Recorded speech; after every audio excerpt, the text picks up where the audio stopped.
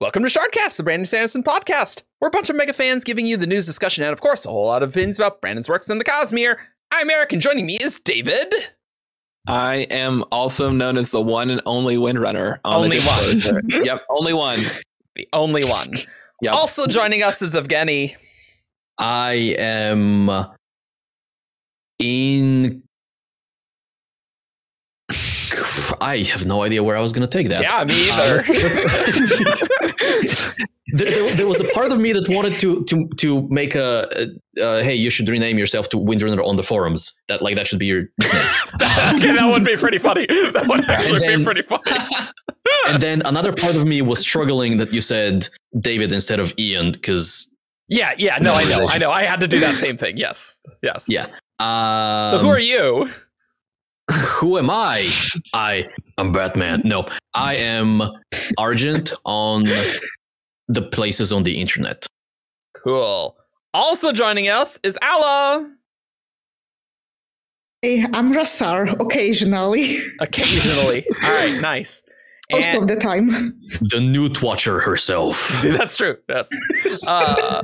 Lastly, but not least, we have Veronica. Hello, I am Cheyenne Zedai on the Discord and the forums.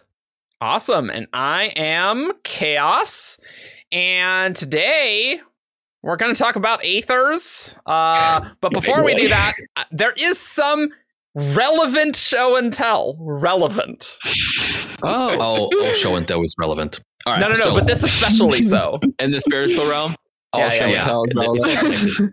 We're gonna talk about the Hoid box that shipped in January for the only 1 year of Sanderson. So if you are still waiting for yours and trying to stay away from spoilers, I'm sure we're gonna have a timestamp in the description. Yeah. I'll just put a timestamp where, if you want to skip past. Yeah, sure. If you are an audio only listener, I have no idea what. Well, then you also will get the timestamps and you can go to the next, scoot forward a bit. Okay. So let's try not to show where I live. The danger of unboxings. Right. So this is the box. Nice. I do like this dragon scale thing texture that they added to it. Sure. And then it has a nice Hoid sticker in there. Inside the box, there are a couple of quotes from Awesome. I love that how pixely your camera is and internet is right now. That really enhances the experience. It's like a slight spoiler tag. This is much better than us doing a separate unboxing mildly video. blurred. Yeah. And then in the box, and this is also not going to be super well visible because t-shirts, right? Hopefully it's not green for the green screen. Oh my god, it just blends right in. Okay. Hoid for president. Okay. Hoid for president. That's a nice design. Wouldn't be a good president. There is something about the angle of his face that looks like Homelander to me. So a lot of people have said that. Oh, really? Okay, good. Yeah. There's something about it that makes me see that. So we also have. Oh, these are going to be shiny. So we have a bunch of. Wow, very stickers. shiny. That is crisp. Okay, nice. Good work. Good. For you People to have posted pictures on the Discord. Yeah, vandalize better quality. whatever you want. We have 2 packs of sticky notes. Okay. And these are going to be super hard to see. Oh no, that works. There are still Better tourists. than almost anything so far. And all of them are like that. And then this one says, "Dream big, you idiot." Yeah, okay. So both of them are. So I believe this illustration, this concept art, matches the mini for Wit for the Stormlight Minis Kickstarter. Oh yeah. Okay. This one, I believe, is brand new and unique. Okay, neat. And then there's a pin, right? There is a pin. There's a pin. It says 002 Hoid on the bottom. I know. Yeah, because it's supposed to be the second box, but the Tress ones are delayed. Yeah. Yep. It's a little chibi Hoid. That's that's cute. Yeah. And we have a mouse pad. Oh yeah. Oh, okay. That art is nice. The art is nice. I actually changed like my background to that art because it came with the Tress art pack. Yep. And I was kind of in desperate need to change my computer background, and so that's what it is now. You see, It's your a good piece of art. background. What if you just have The 1,000 tabs and you never see the desktop? Oh. And by the way, so when you get your thing, there will come a thing that lists all of the items. So Cool. if you didn't want to get spoiled, one, you're too late. But two, you could refer to that. Cool. So the mousepad art is Howard Lyon. Do you know Yes. who drew the other piece of work? I do not, Hoid and but it looks very Ben McSweeney. Mm-hmm. Sure, that makes sense. Well, I don't know if that's worth $60. I mean, the Dragonsteel shirts are extremely nice. You generally can't tell as I'm on the show, but I do always wear like a Dragonsteel shirt when I'm doing the show because you only see like up here. But they're very comfy. They're absurdly comfy. Yeah, for a swag of Post-it notes, I'm like, yeah, cool. And I can confirm that this one is made of the same material when it has this. Like, I haven't put it on, but the feel of the material is the same as all of the other good ones. Awesome. So they are selling the boxes separately, which I don't know. I guess I should have like lowered my expectations. I don't know. Maybe that's harsh. But I do think that there was like maybe a hint of them wondering when they decided to push off the Words of Radiance Kickstarter, and they were like, let's see how people react to the swag boxes before we. And I think the reaction's been like mixed to good generally. Yeah. I don't know. I haven't looked extensively around, just the things that I've been reading. Yeah. On the Discord primarily. I mean, not that differently priced from the Wax and Wayne release swag pack and stuff. Realistically. And so you do get more there. I don't really care about fancy Post-it notes though, or stickers. So I would struggle to use like a dream pick, you idiot, sticky note somewhere that anybody else could see it, but that's probably just me. Oh yeah, no. That's just me. But I don't know. I don't think we're gonna do unboxing videos on channel. Maybe we are. I don't know. I think the plan originally was, but I don't know. Maybe for the books. Let's see if we survive the year. Honestly, guys, my goal is to survive the year with just like regular content plans. Because we did like over 130 hours of content last year. So like that might be too much. I think it might. But you'll have regular stuff. Shardcast will be bi-weekly. So, don't you worry your butts. But you can put a sticky note on your monitor that says survive the year, dream big, you idiot. Cool. Yeah, I was talking to my mom this morning. She's like, "You're already recording it." I'm like, "It's not my fault that Brandon decided to release 5 books in a year." True. Yep. Yeah. So we're just gonna be surviving, and I don't think there's gonna be a Dark One Forgotten podcast. Is all I'm saying. Expect extensive Secret Project 2 coverage. Just podcast or podcast. No. Look. There will be a Secret Project 2 podcast. That's the non-Cosmere one. We can't confirm. What are we going to be talking about today, though? What are we going to be talking about today? We're going to be talking about Aethers. And to do that, we need spoiler warnings for everything that has come out, basically. Especially Lost Metal and Tress, which just came out, both of them. So... And also some unpublished things because we will be talking a little bit. I wouldn't say plot spoilers, just some lore stuff from the unpublished Aether of Night, which you can get on the forums. I'll put the link in the description. And enjoy it. There also will be Stormlight spoilers specifically. So not too much, but not major, there's definitely some. Yeah, there's a direct connection. Yeah, for sure. That's true. Yeah. Okay, so everything. There you go. Let's just not Stormlight 5 prologue and not another Secret Project. Yeah, we're not doing those. Okay. Damn, I can't bring up my Stormlight 5 prologue theory again. Okay. Okay. So let's just get right into it. What is an aether? Good. Good question. Yeah. It's the thing the elves wanted in Dark World, right? It's true. That is true. It's the reality stone. It's Indeed. the reality show. We're an MCU podcast, actually. We're doing a hard pivot, actually. We to talk about Thor: The Dark World. That's what you want. That's where you jump in if you're starting your MCU. The best Marvel movie. The best. I would say that an aether, pronounced aether by Brandon, so True. we're sticking with it, True. is both a substance that has oftentimes an intelligence associated with it. Yeah. And Let's use an example, David. Let's use an would be example. great. Yeah. There's a good I line think in that's Tress the best about I can that. do. Oh, yeah. Okay, so I was gonna ask you. Let's take Twin Soul, but if you have a good line in Tress, you can use that as well. Why don't you do both? Yeah, we definitely can. Here, let me pull the Tress line up. And I don't want us to like dig into that, but I think It's good background. providing context. Absolutely. No, I Yeah. think so. Because it's Yeah, hard and to, aethers are hard to define. Yeah. yeah. So, Well, it's hard to say substance just like in isolation.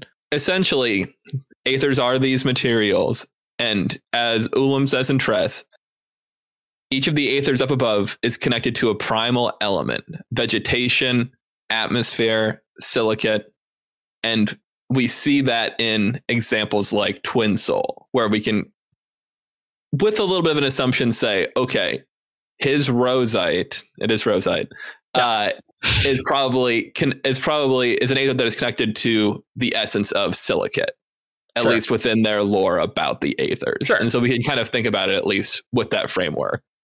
and with Twin Soul, there's also like this primal aether that is like an actual conscious thing, right? Mm-hmm. And intelligence. So Yeah.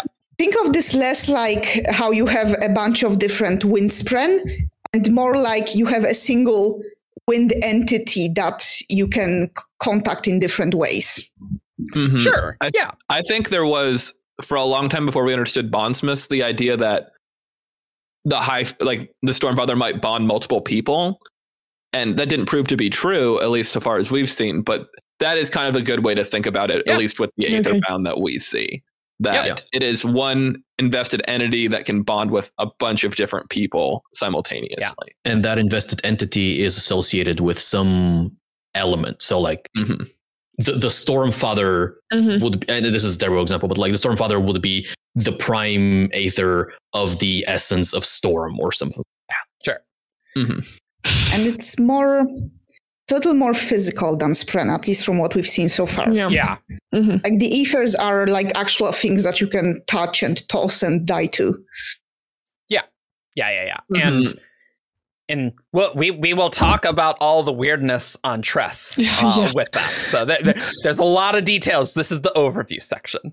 Mhm. But you could even look at it as being analogous to a Spren too, because when a Spren come into the physical realm, they come in as a material, they come in as a metal. And you can imagine a metallic aether, and those two concepts aren't so different. Sure. Cool. Let's maybe quickly go through some meta history of the Aethers, because Brandon has wanted to get the Aethers in for a very long time. He said that this is kind of the last big magic system for the Cosmere. Mhm. And so he wrote a book called Aether of Night. It was not published.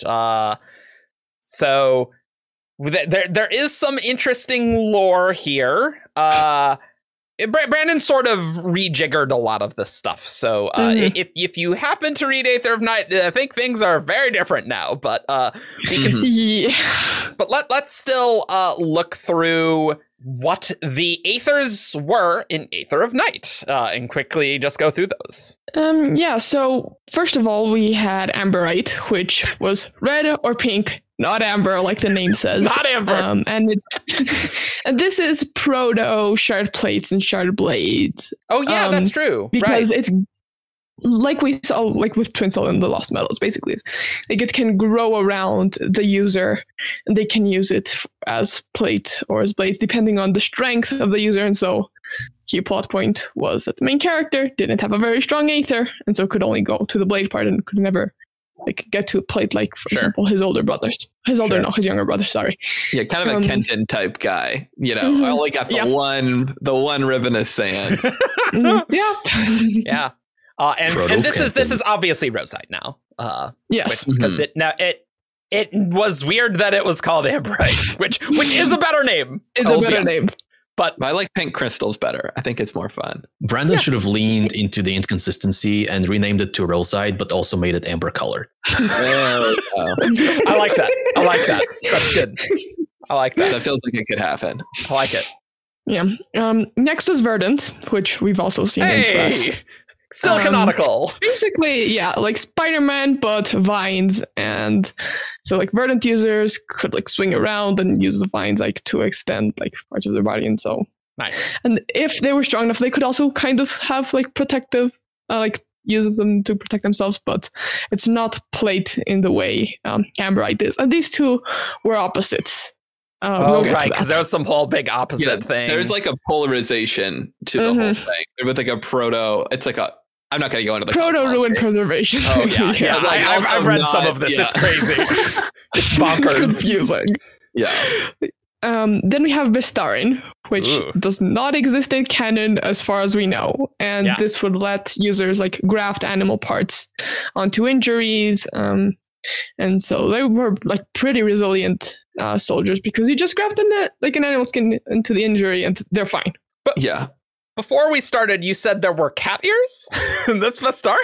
That has become a meme with the community that you would theoretically be able... Yeah. Oh, so that's not in Aether of cat girls. I don't believe anybody ever has cat ears. So that's possible that it's in there. I read Aether of Night recently, and we have someone with an eagle like claw as an arm. Yeah, which I think would not be that different great. things.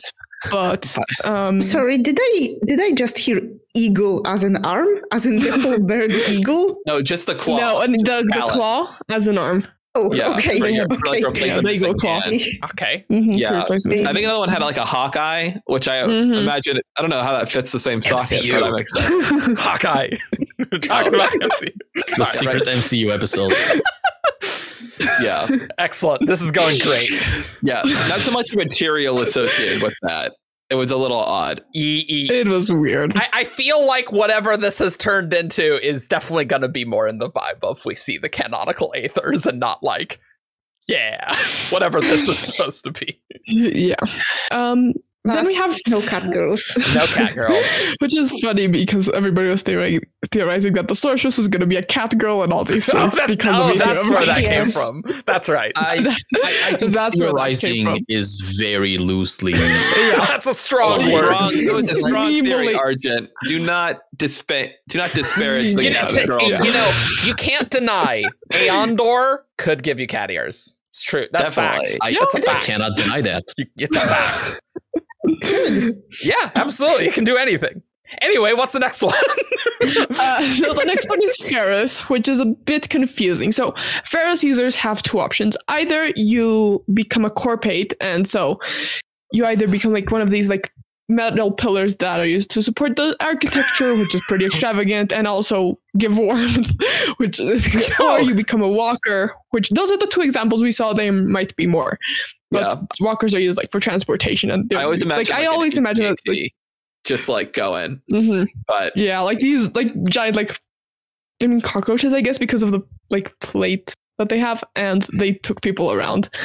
It's confusing. Or and then the other Ferrous users who didn't want to become corpates, which why would you want to become a corpate? Were like they're like caregivers, and so there would always be one with each corpate and like keep them company. And Ferrous users were known for being very reserved and cold towards everyone else. This book sounds insane. Just to clarify, so Ferrous Aether lets you turn into either architecture or machinery. Yes. Or it lets you interact with the sapient human architecture and machinery. Yes, exactly. Yeah. Do they remain sapient after they become columns? Yes. I think so, yeah. Or they need a friend. Like that is like the whole purpose of the other person is to have somebody to talk to. It's pretty dark, honestly, and it's not touched on much. One of the characters threatens to become a corpate if the main character doesn't choose her as his wife. That's emotional abuse. Kind of, yeah. Corpates live a happy life, Arjun, and allow the society to flourish. Don't question it.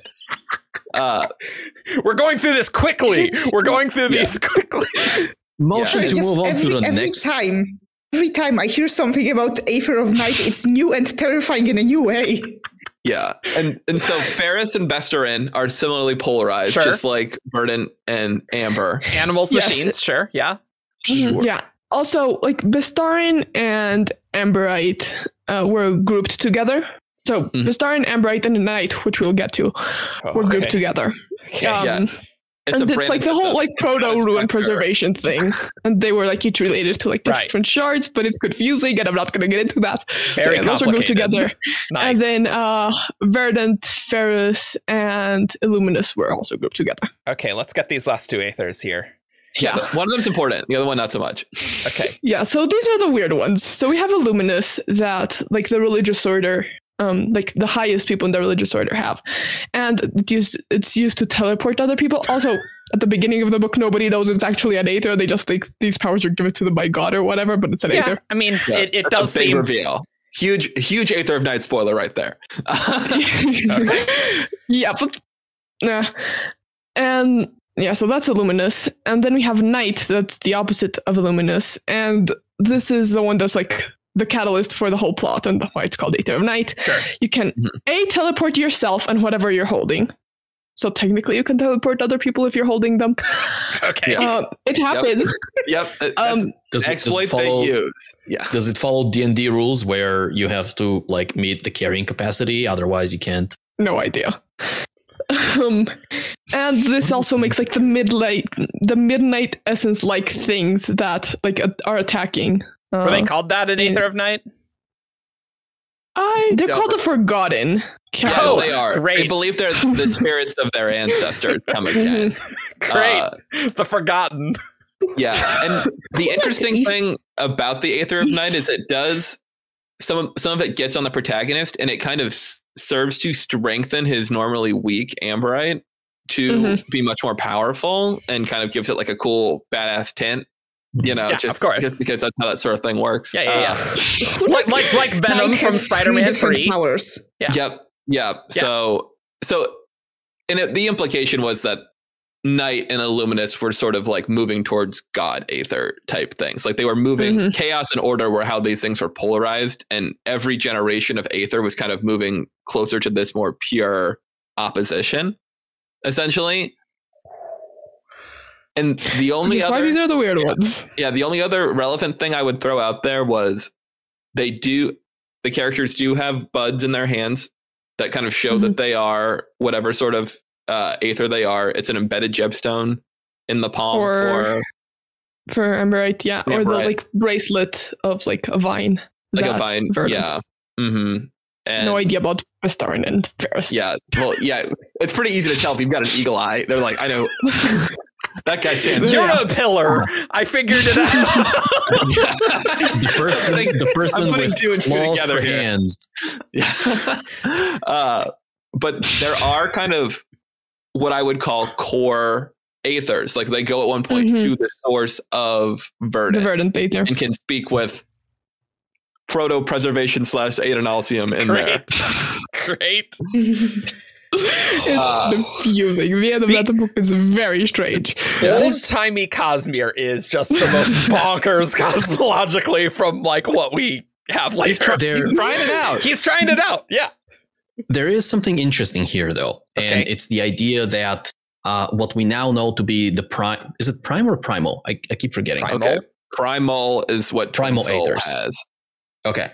The Primal Aethers now are a callback to like a shard-like being from early Cosmere drafts, and that plays nicely with the idea that Brandon is been telling us in WOBs, where the Aethers consider themselves separate from the shards and predate the shattering and awesome. and well, maybe they make that argument. They believe that. Yeah. But certainly the shattering, right? And so the primal aethers probably consider themselves to be on the same tier as shards. I don't necessarily know if they're quite that strong, but I would at least put them themselves. Yeah, sure. Hard to say. We don't really know, right? Okay, no. That's fair. Okay, yeah, that's fair. But they are up there, right? They're and up so there. that calls back to originally the primal aethers were, shards essentially, right? When shards didn't exist, and so this kind of power dynamic, where the primal aethers are some of the most powerful beings in the Cosmere or entities in the Cosmere, goes all the way back like 20 years ago. Sure. Cool. And we will talk about the canon aethers because now there's 12, not 6. So we'll get into all that. Yeah, twice as much fun. Twice as many more red spikes. The primal element of red spikes. The good old essence of red spikes. And honestly, I don't know if it's more confusing or less confusing than the uncanonical version. I mean, I'm sure.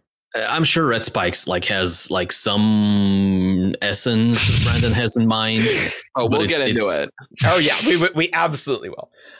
So there's some other meta history of aethers, and they've popped up. They popped up in Lyre of Partenel. Honestly, I did not know this. I kind of forgot. There is a character who is rides up at the end of one of the sample chapters, and she's got kind of a Shallan energy, I always felt like. But anyway, she gets there and she has got an aether on her palm that is speaking and interacting with her.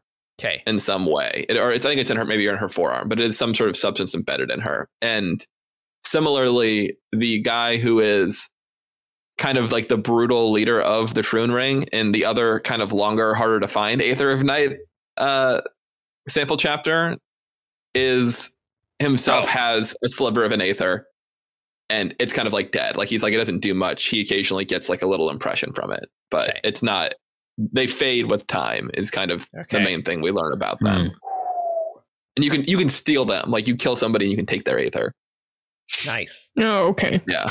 Now, speaking of stealing things, one of the things in Aether of Night is that one of the other protagonists, her people are being attacked and the government doesn't care about them. And so her mission is to go and get a bud of the most powerful aether that, was the one the prince had there. And so she had to find a way to restrain him, cut off a piece of the aether in his hand and bring it back to her people. Yeah. So they might have Amberite. Chisel it off of him. Yeah. Cool. Okay. Sure.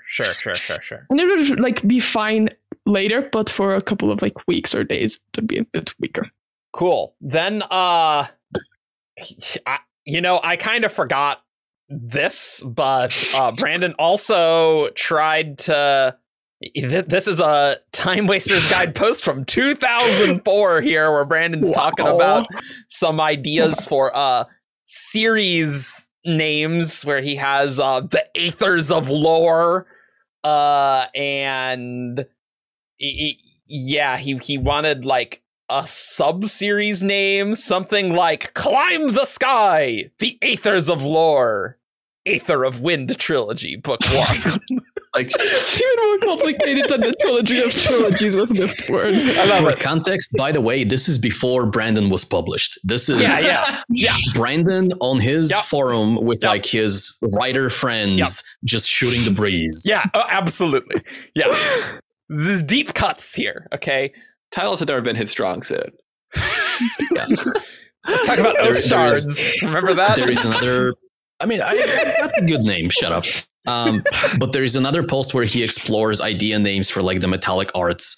And one of his original ideas for Hemorrhagy was going to be Sanguimancy. Well, because he called Feruchemy Hemorrhagy. Yeah. Yeah, I'm glad he moved away from Sanguimancy. A little on the nose. It's a cool name, though. It's pretty cool. Cool. So let's move into actual canonical stuff. We're doing great on time, half hour in. But that was quick. For our show. And show and tell of the Hoid box. Yeah. All right. So what did we get in Stormlight, David? Oh, in Stormlight. Well, okay. Well, there's a couple things we got in Stormlight. One thing we knew we had, or a couple things we knew we had, and then something we did not know we had until later. True. That's true. So the Aether is mentioned a couple times in the context of the Ghostbloods, because they are our off-worlders that we see a lot of. One time by name, and that Mraize somehow gets Aether on his pants. Let's talk about that. I don't understand how that's supposed to work. I don't but know. sure, Brandon. I want to talk about that, because none of the Aethers that we have seen would stain pants. Well, it's an interesting question, because because the way things work, we don't get like a water Aether. Brandon doesn't seem to do water as an element very often. And it'd be cool if there was an Aether that was liquid. The issue with the water ether is that it's the same problem that if you remember in White Sand, where they fuel their sand magic with water, and they also originally had a power that let them produce water from sand. Yeah, it's not purification. Right. It's a similar sort of issue that I presume Brandon doesn't want to create a perpetual Aether machine where you you pour some ether on water, which turns into water, which turns ether into water, which turns ether into water. Yeah. There's one sea that's just a water sea on Tressa's planet, and they're like, "What are you guys talking about?" Right. But I can see like that sea would just. What the hell, Sapphire? Sea would kill this entire planet by just spreading the water around. Atmosphere. Oh, that's Zephyr. Okay. Zephyr. Yeah. Okay. But I can see like an Aether whose primal essence is, oil or something. Or, oil. Yeah. Was it? I think it was a red stain, but I don't remember. And I feel like. Yeah, go ahead. Finish. I would not be surprised if in the 10th anniversary edition of Oathbringer, you were to look at that thing and there's some other minor twist to it that makes it make a little more sense. Because this was before Brandon had his revelation about changing up the Aethers. And so he's probably just like, look, these will be important. I'm just going to name drop them and we'll see how that goes. Yeah. And the other major obvious example was Mraize on his shelf of trophies, several of which we still don't understand at all, has a piece of pink crystal that looks very fragile. It is rosite, we now know, and I assume they're maintaining it in some way so it doesn't crumble away. It must be, and some other. I mean, it is fragile, apparently. So those are the two we know about, and we also are introduced to creatures known as the Midnight Essence. That was the craziest thing about Trust. I gotta be honest. I mean, there was a lot of crazy things about Trust.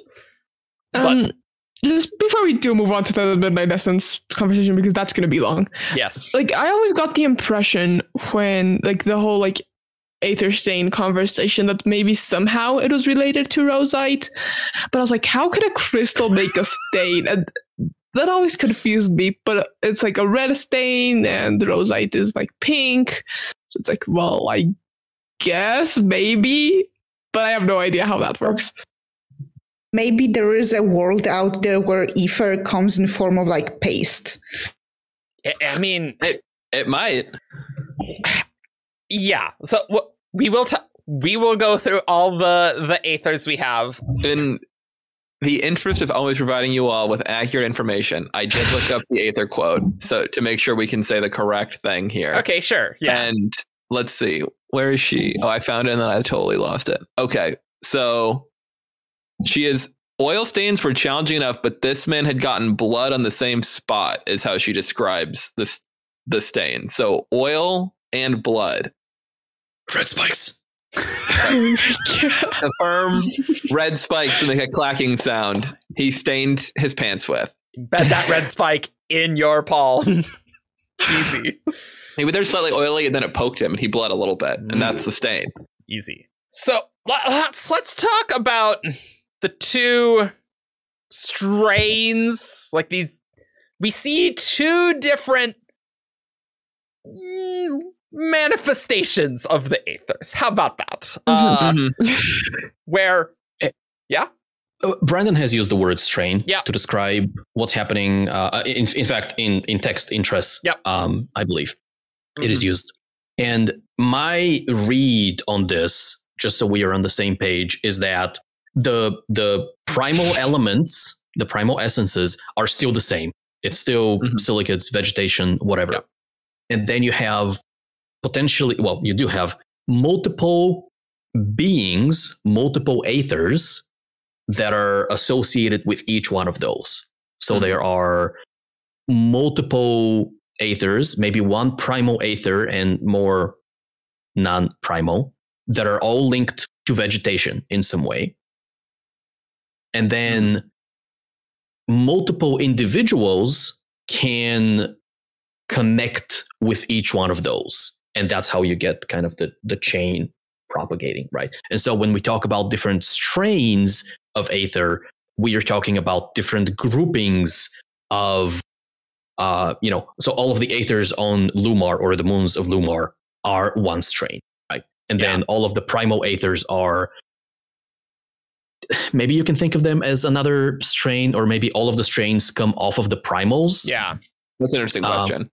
But you can imagine a different world, not the Aether home world, not Lumar, but a third world where there is another set of 12 that behave differently from the other two, and those would be another strain.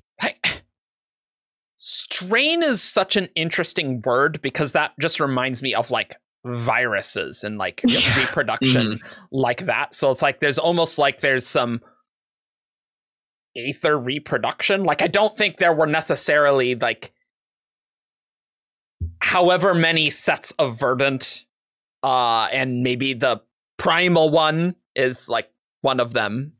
I more think it's likely that somehow some verdant got split off from the primal one, and it sort of maybe grew its own intelligence, kind of, and it sort of went down this way, maybe.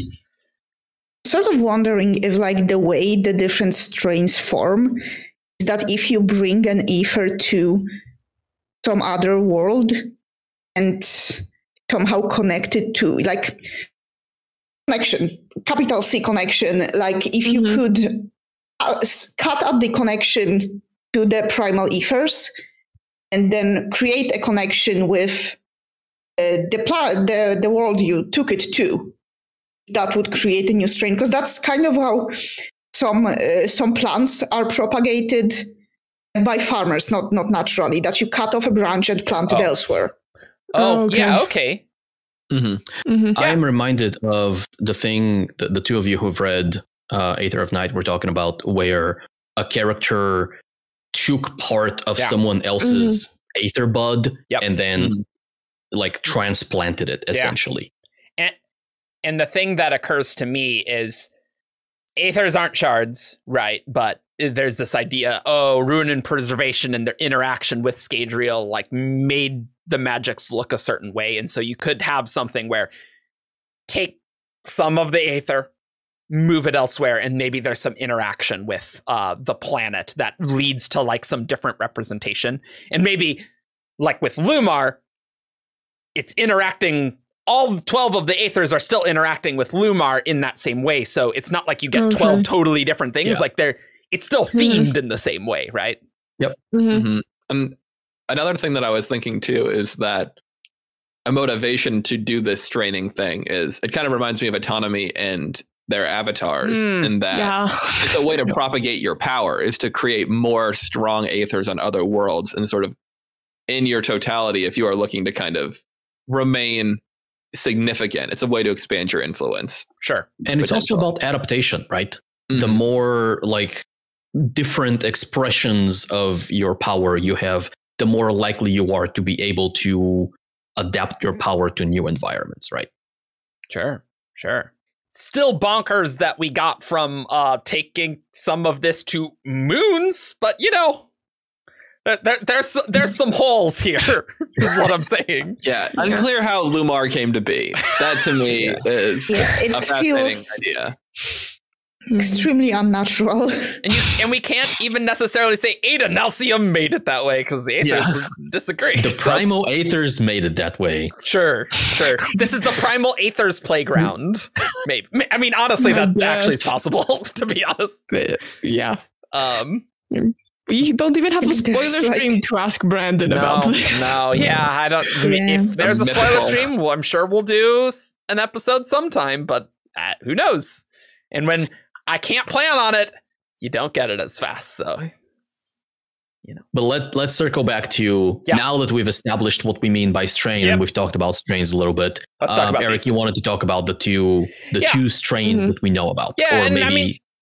We've kind of referred to it before in our introduction, but like the Aetherbound, this definitely seems like the sort of traditional, like this is what's happening on the Aether home world, which we don't have a name for.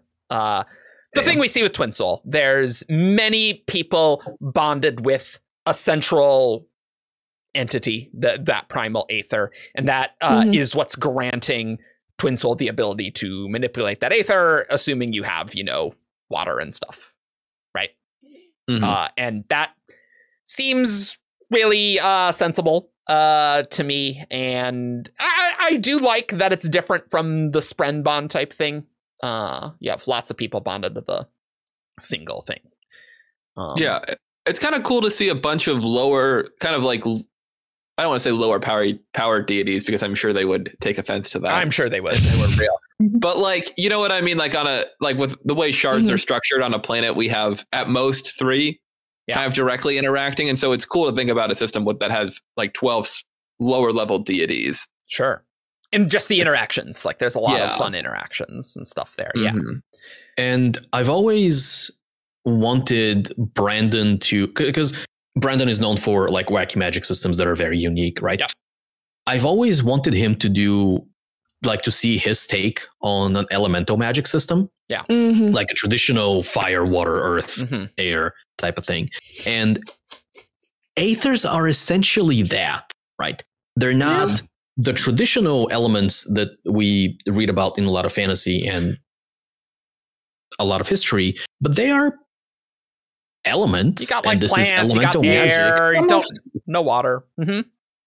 Yes, some of them are the traditional. Like we do have, like Eric just said, we do have fire, we do have air, we do have life. Earth bending. And everything changed when the red spikes attacked. or that. That's the dark Aether that has taken over Twin Soul's homeworld. Then Lumar is very different, which admittedly was very funny last year, like when we had the sample chapters for Tress, and Brandon's like, so I'm going on and talking about like, this is a totally different strain, actually. There's a whole other thing of Aethers, and meanwhile, Brandon's written Lost Metal, and like, oh, okay, I get it. I see why you're talking about that. And so on Lumar, you have giant moons that are just constantly making spores, and it's dumping onto the planet. And that is creating the seas. The moons are very close to the planet, and they're dumping the spores there. There's these spore eaters, which is interesting because that's what Crow is, right? Yeah, that's the offensive term, Eric. They're gestators for the verdant Aether. Oh, sorry. I don't have my terminology down, which is fair. It's unclear to me, like, how much, like, Silajana is clearly like sapient, right? Yeah. How much the verdant Lunagree on Lumar? Open question. How conscious it is? Sorry, isn't the Lunagree is just the point where the spores fall down? Okay. The moon. Actual, like, yes, the moon. The moon is the actual. Sure. Something on the moon is the actual, like. Yeah. Or like in the center of the moon or something. Yeah. They are sentient, but not necessarily sapient. Okay. Yeah. That's kind of where I am. Yeah. They're much closer to beasts than they are to people. That definitely gives me the impression that these happened much later than the primal aethers, and like maybe they have not had enough time to come into sapience, perhaps something like that. It just take more iterations for however, because investiture takes a while to become sapient, right? Or maybe just like any bacterial strain, these are more specialized into one thing, which is like this aggressive, constant reproduction than they are at higher thought. Sure. I should point out, like, when Ulam is explaining like spore eaters to gestators to Tress, he says that the ethers on Lumar's moons have become insatiable, aggressive, and fecund. Okay. So it might not be the case where they are still becoming more more like self-aware and such, but that they have somehow like devolved into for this more hostile form that we see in Tress. Sure. Maybe the moons are spaceships. To be fair, hanging low orbit. To be fair, not orbit, but there's what if the moons are corpets? Oh my god! and we just need to be friends with the moon. Yeah, they don't have a friend to talk to them. I can see a situation where a bunch of aethers show up on this world, and they are much more similar to the primal aethers, and then over time, maybe because there's no water on the moon, like they essentially go feral and frenzied. Okay, sure. Yeah, like they were originally sapient, and they've just been sort of like made choices and grown along this path, perhaps. My other third read of that would be that like they really were planted like a seed, and they have the way they have grown, they have become in this way feral, and that's just how this one happened to take, as opposed to having once been intelligent. I do really like the idea that the primal aethers, who knows how they were created, but like maybe they're like gardeners and gardening their aether in like a variety of situations and planets, perhaps. Like I could totally buy that. I do kind of like that. So maybe somehow the aethers created the moons and put like this bud in each of the moons, maybe, and it's sort of grown in this way. Found a planet with 12 moons and they're like, this is ideal. Like, what a coincidence. this extra moon, get out of here. We're booting it out of here. Red spike it and get out of here. On that moon, the 13th secret That's where it is. Yeah. It's actually an actual moon in orbit. No, that's not true. That we know of. That'd be funny. Let's talk spore eaters now. Because they're interesting, right? Yeah. There has been... Well, let's. Does anyone have the quote handy for?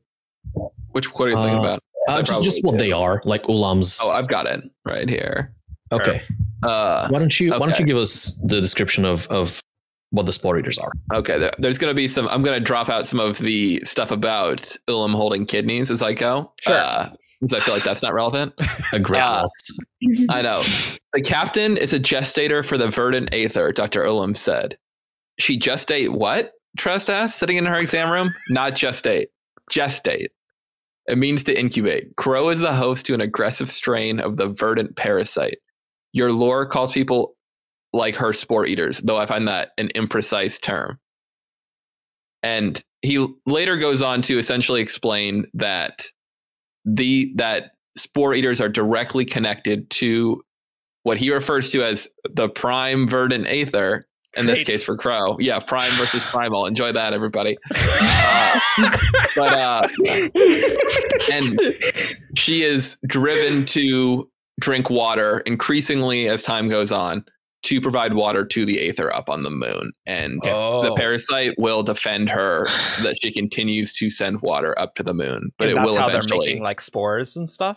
I don't know if that's how they're making, if like that's how that works precisely, like that connection is not explicitly drawn. I think that's possible. But they're clearly like getting stuff from them. So that's very interesting. They're sort of discount ether bound. Yeah. Because they do have this major connection, but like, comes with a risk of death. With a certain death. Certain death. Yeah, it's a death sentence. And I keep coming back to the word parasite when it comes to this, right? So with Twin Soul and presumably with all the other Aetherbound, we are looking at a very symbiotic relationship, right?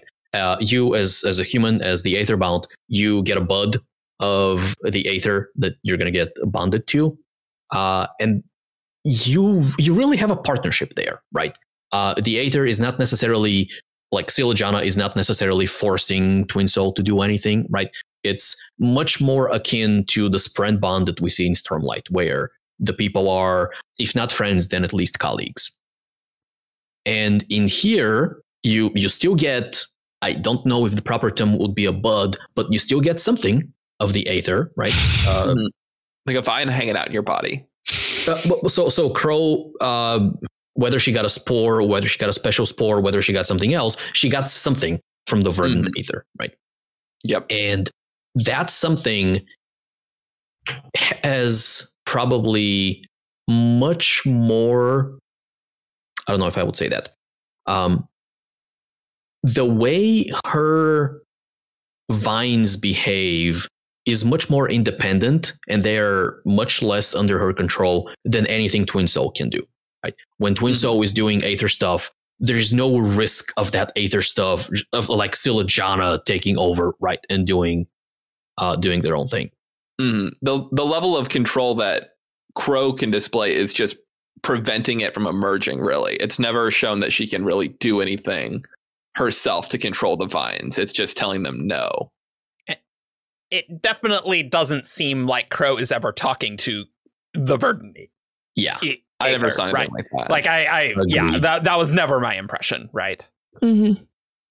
It's just like it's a thing growing in you, and like it doesn't seem like she necessarily, like she obviously doesn't understand a certain death sentence, right? So yeah, which is why I'm curious, like how do you become a gestator for that's a great question. The Aethers?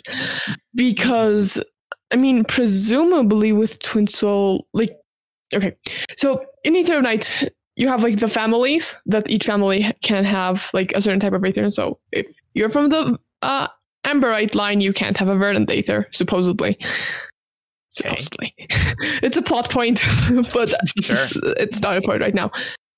But you have a choice. There are people from the Amberite line that will never get bonded to an Amberite Aether, and it's fine. Like it's a personal choice. Or well, I guess societal choice, because obviously like the heirs are always going to have the Aether and all that. But yeah, it's a choice.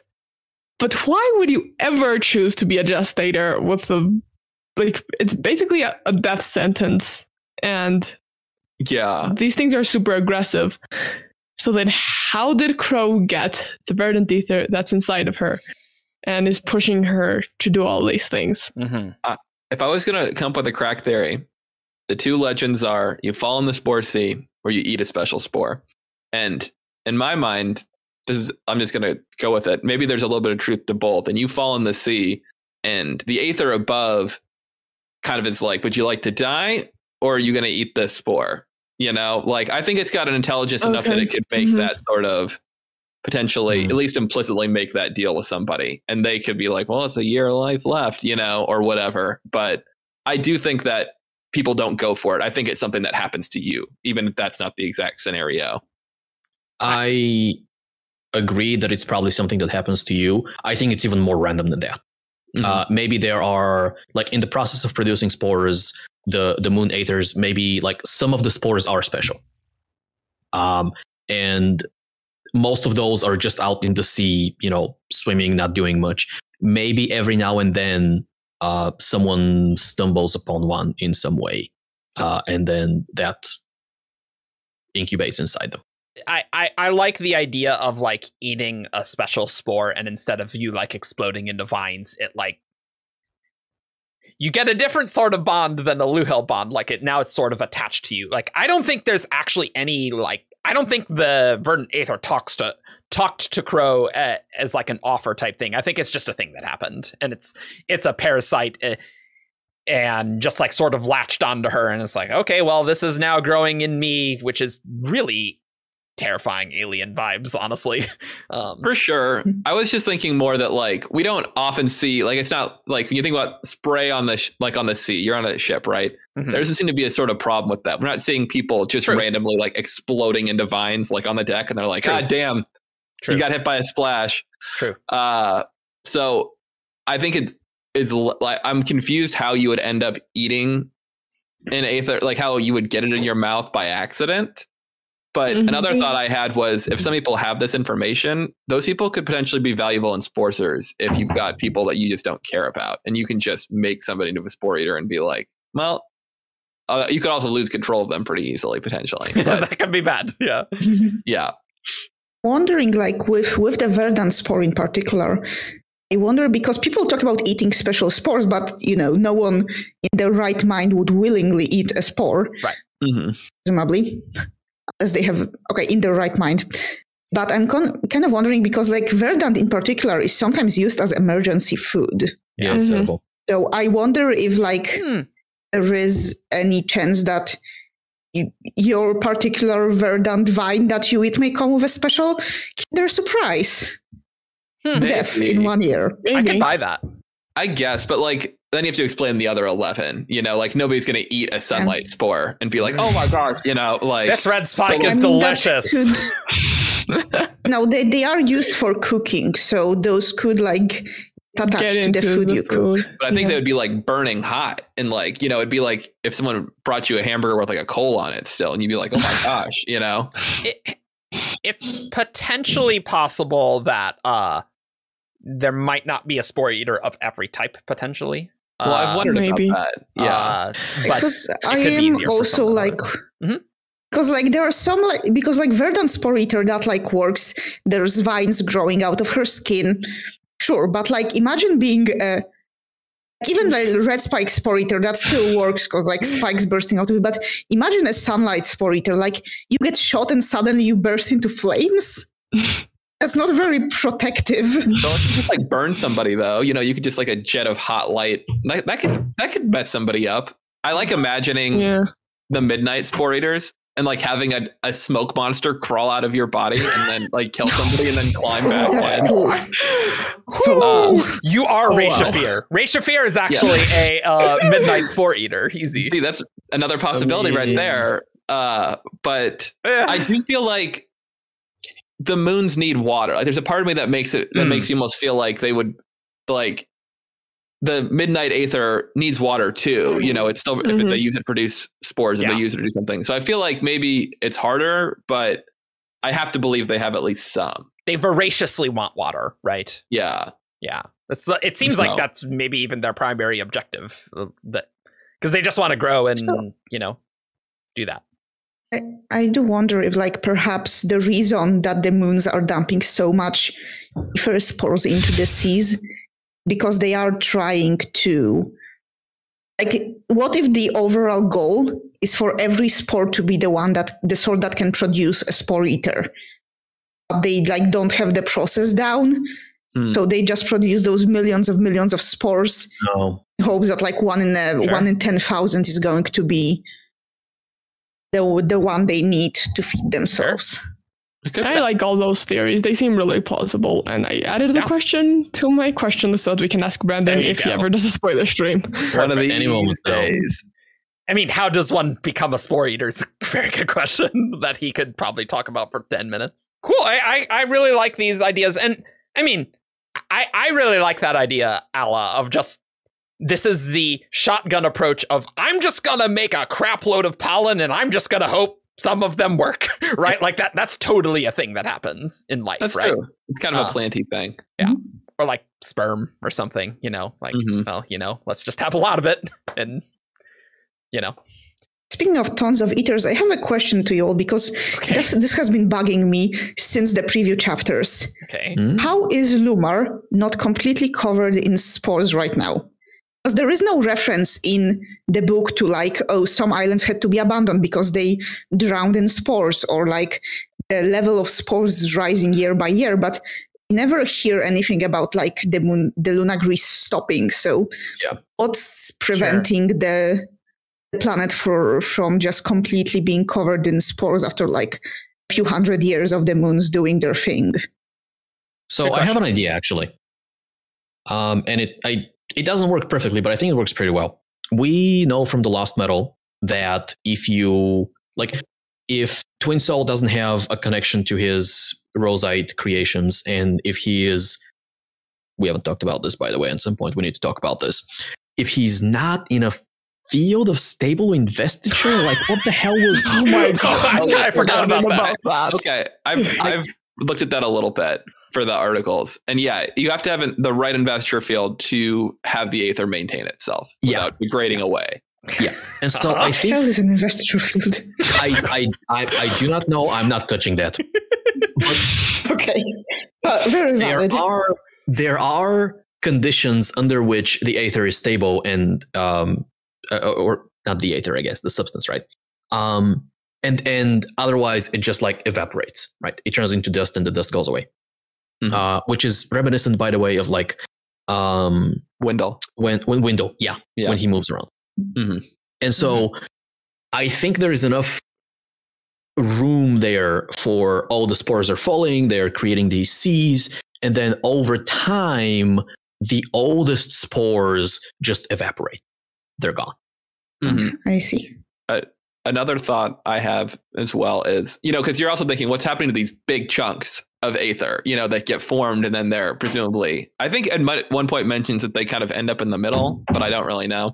I think they fall on the... And they fall, but... Yeah, they drown. They drown. Okay, so the thing that I thought was really interesting, got just like one throwaway line, and I was annoyed we never came back to it, but they were talking about when they're at Zigzix's house, a name I cannot pronounce. Yep.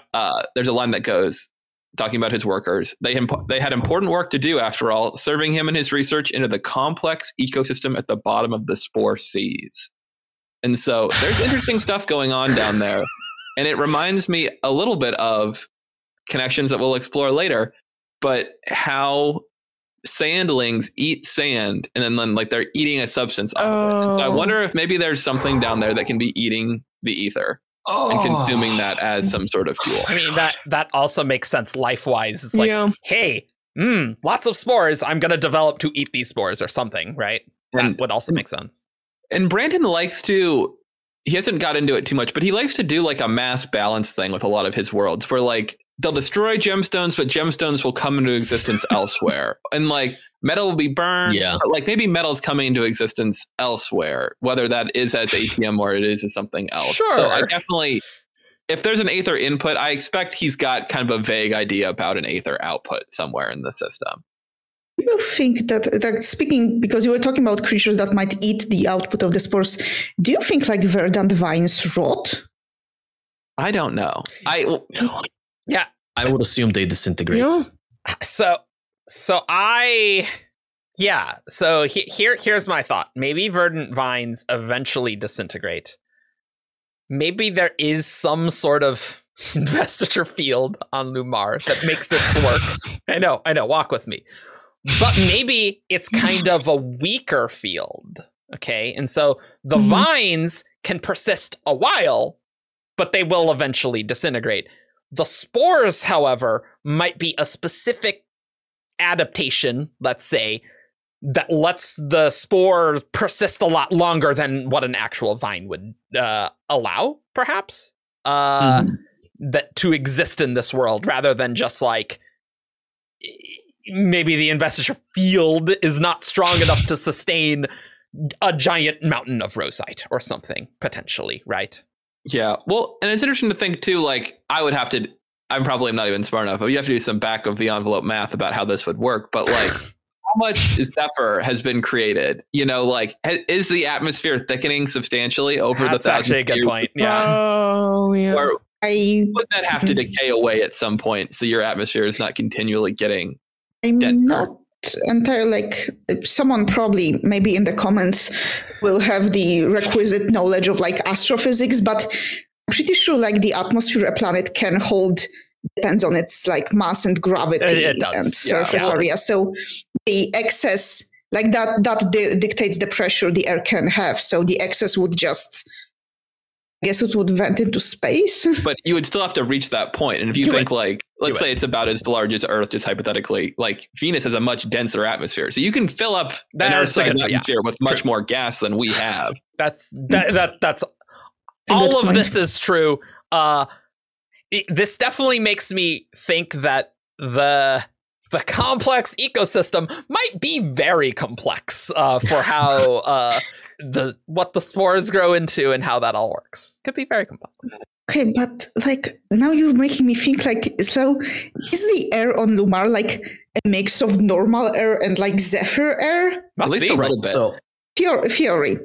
So assume for a moment with me that the moon of Lumar the planet of Lumar used to be like lacking the atmosphere, and it just had the 12 moons, and that's where all the substances there came from. Like air came about because the Zephyr moon created Zephyr.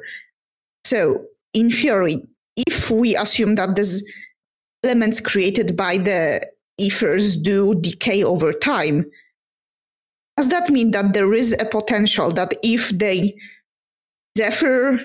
planet runs out of water and no more ether can be manifested, will the entire atmosphere of the planet eventually just fade away? There's a lot of assumptions in that. I think if everything you said is true, then maybe. I don't know about how spores would react to ice, because I don't know how you would get spores to trigger on an atmosphereless planet, because that water is all going to be ice. And so if you press a spore up against ice, does that work? An interesting question. Oh boy, Brandon! I have like 5 new questions on my list just as we talk. Like, so if I'm looking down, it's probably just me writing down something on my phone. Well, and also like air, it's water vapor, right? You know, you need that portion of it, right? Yeah. I mean, at some point, clearly, moisture in the air doesn't trigger spores, right? You need essentially liquid water. Or liquid at least a high enough concentration, perhaps. Yeah. Questionable whether other liquids can also like create substances out of spores. How much water has to be in a mixture to trigger an aphid? Great. I mean, like, we know that at least water-based liquids can operate. Like blood triggers. Blood can. Yeah, but blood is like almost 50% water. Is it really only 50%? Yes, about. Wow. So the source I found said that 55% of blood is blood plasma and 90% of blood plasma is water. Yeah. So around 50%. If only Jess was here, she'd probably know this off the top of her head. But Jess, that's exactly what I was thinking. Yeah, that's pretty low proportion water, honestly. Yeah. Well, there's a lot of stuff. There's a lot of cells that need to be in there. I mean, stuff, blood is thicker than water, so. Okay. So I want to get back to, does the Zephyr that manifest disintegrate?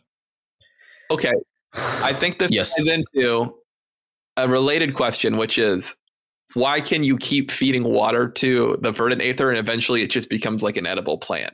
Because it seems like you can, quote unquote, become like a real boy with an aether, like Pinocchio.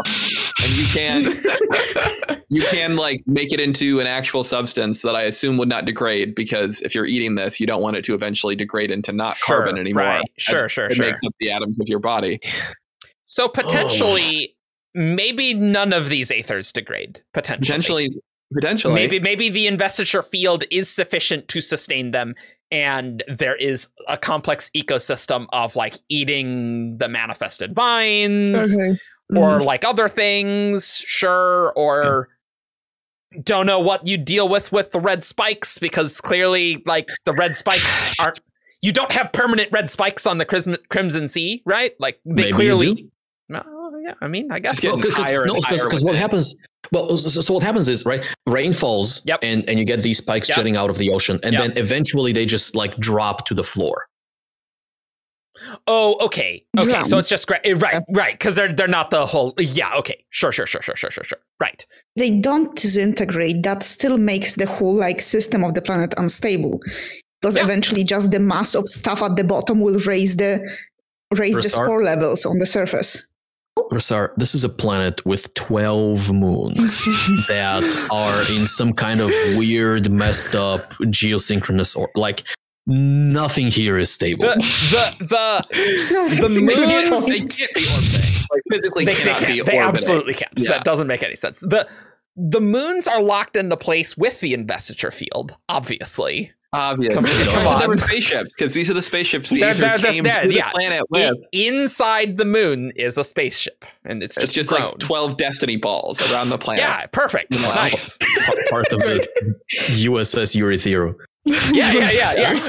And that 13th one, Eurytheru in the future. Boom. They all have carpets inside them. Yeah. I guess that's possible. I- That's what I have- Tesla is. I have no idea how the people who do Cosmere mechanics all the time not go insane with all this. There are two assumptions there that you're making, and they're I mean, it really does beg the question on what that complex ecology is. I do think it is possible that eventually the spores will get so big that they will cover the planet. That like whatever is growing or eating whatever's going on at the bottom of the sea, to have the seas be at least relatively stable in the last thousands of years, right? That eventually could change. Maybe the Aethers eventually like get enough water that they can produce more spores. Unclear how they produce spores. Like that rate could change over time potentially as well, and could absorb the whole planet. I do think that's possible. There could be a larger cycle where they produce Aethers and they stop for a period of time, and Yeah, they're maybe. regressive.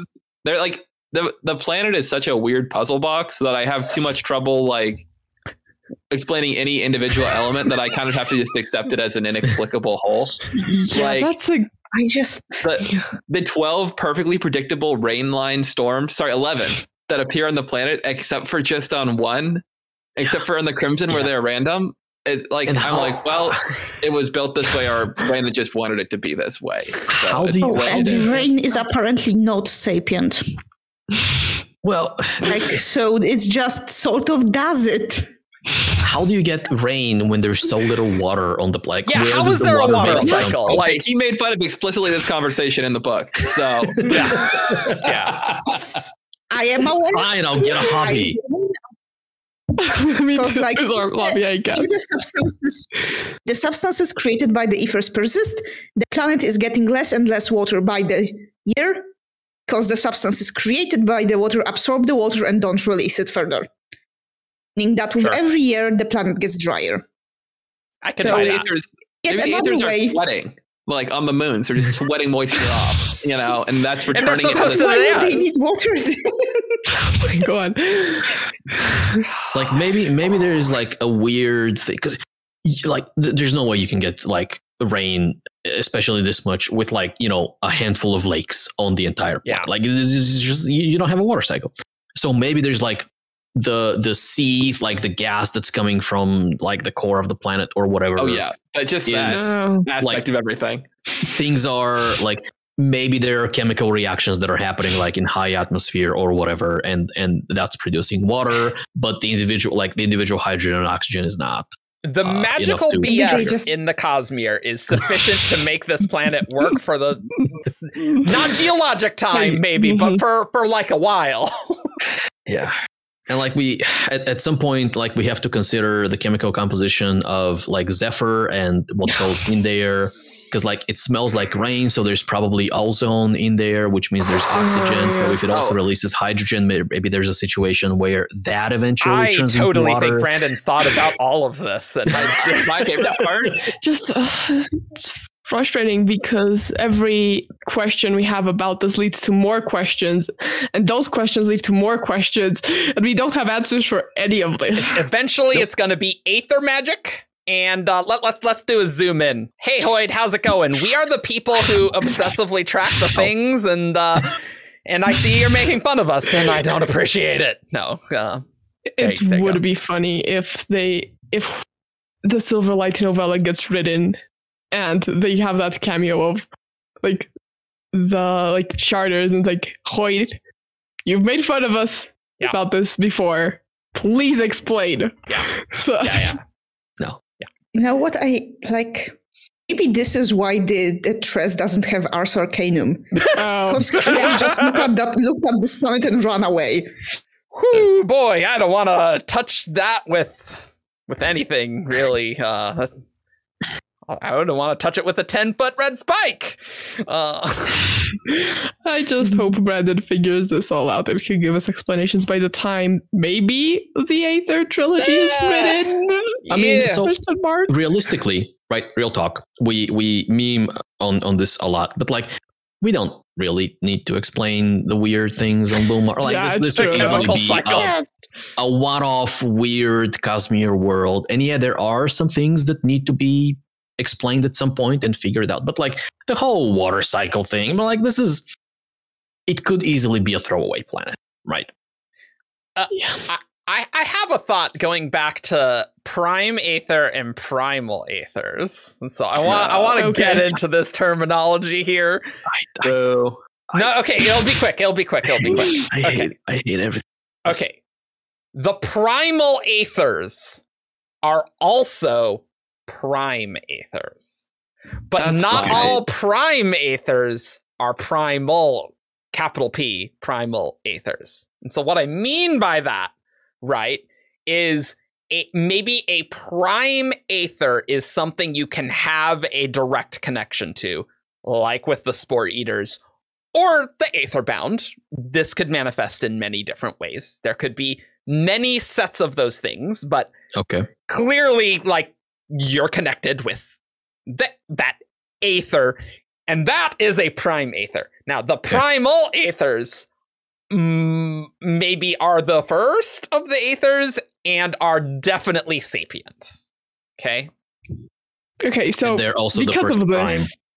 Yes. I looked up Prime and Primal on the Merriam-Webster dictionary because I already had it open. Great. Always good when we get to dictionary. That's where Peter would go. There are two definitions. One says original, primitive, and the other one says first in importance, aka primary. Great. Now, for prime, I'm going to skip the mathematical definitions and the time definitions. But one of them says the earliest stage, like spring or youth, the most active, thriving, or satisfying stage or period, or the chief or best individual or part. That actually kind of makes sense to me because it's like makes sense. It's the highest level of Aether on the planet, and like you connect to that. Mm-hmm. Yeah, I can. You can like make it make sense, but you cannot explain why someone would choose to use primal and prime. You're not wrong. At the same time, because those words both have synonyms, so we could have chosen ones that sounded a little differently. I cannot wait for the primary Aethers to show up. That's maybe one of the things that when Twin Soul's doing his introduction, like before he talked about Soljana, that's the primary Aether. The primary primal prime Aether. And then there's also the Prim Aethers. They're very nice. Yeah. And the Primo Aethers. The Primo Aethers. they only show up in Aether Prime though. Aether of Night Prime, yeah, of course. Are there premium Ethers as well? Yeah, the premium Ethers. You got to pay for the battle pass. Yeah, you got the whole thing. Yeah. Yep. I do like something about this, Eric. Though. Okay. And it's the idea of like differentiating the substance that gets produced. So like the rosite that Twin Soul can create. Mm-hmm. I think that allows us to call that Aether. And then the being from which that substance ultimately comes from is a Prime Aether. And in Twin Soul's case, that Prime Aether also happens to be a Primal Aether. I do think this is actually how this works. It makes too much sense not to. I do concur with David that I'm annoyed with the terminology. Just to be clear, David, I totally agree. That's fair, and you can make the argument that if you're saying they're the Primal Aether, you're inherently implying that they are themselves the Prime Aethers. Like you don't need to clarify that again. But I would need like a secondary use of prime to be like super confident that this is the right interpretation. Yeah, I do. Mm-hmm. I do agree. Cool. So we've obviously talked a lot about various aethers, but let's just quickly go through the canonical aethers. Well, some we need to talk about more than others, but obviously we have Rosite. We've seen a lot of that, really, with both what Tress is doing and what Twinsoul's doing, right? So we've seen a lot of Rosite. We talked a lot about Verdant.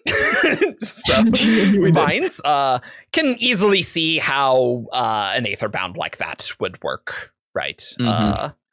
I know. I'm still waiting for Brandon to create a Spider-Man type character with one of these powers, because eventually it's got to happen. He can only dance around it so long, but seems like Verdant's a good one to do that, you know? Mm-hmm. These two are the ones that have least changed from the original. Yeah. Definitely. What, you don't want a spore to come create like eagle body parts? The Bastaran spore. The other flesh sea. I do appreciate that Brandon is doing the thing that he always does, where he introduces a new magic system, like by focusing on one thing specific. Yeah. Like, yes, we hear about Rosite, like we see Rosite in Tress. We see a little bit of Zephyr. We see a little bit of Sunlight. But like, Verdant is really the aether that we focus on for most of that. And it's the aether that we kind of learn about aethers through the perspective of. True. It's the title of the book. Yeah, and I think one last thing that Verdant aether before we go on.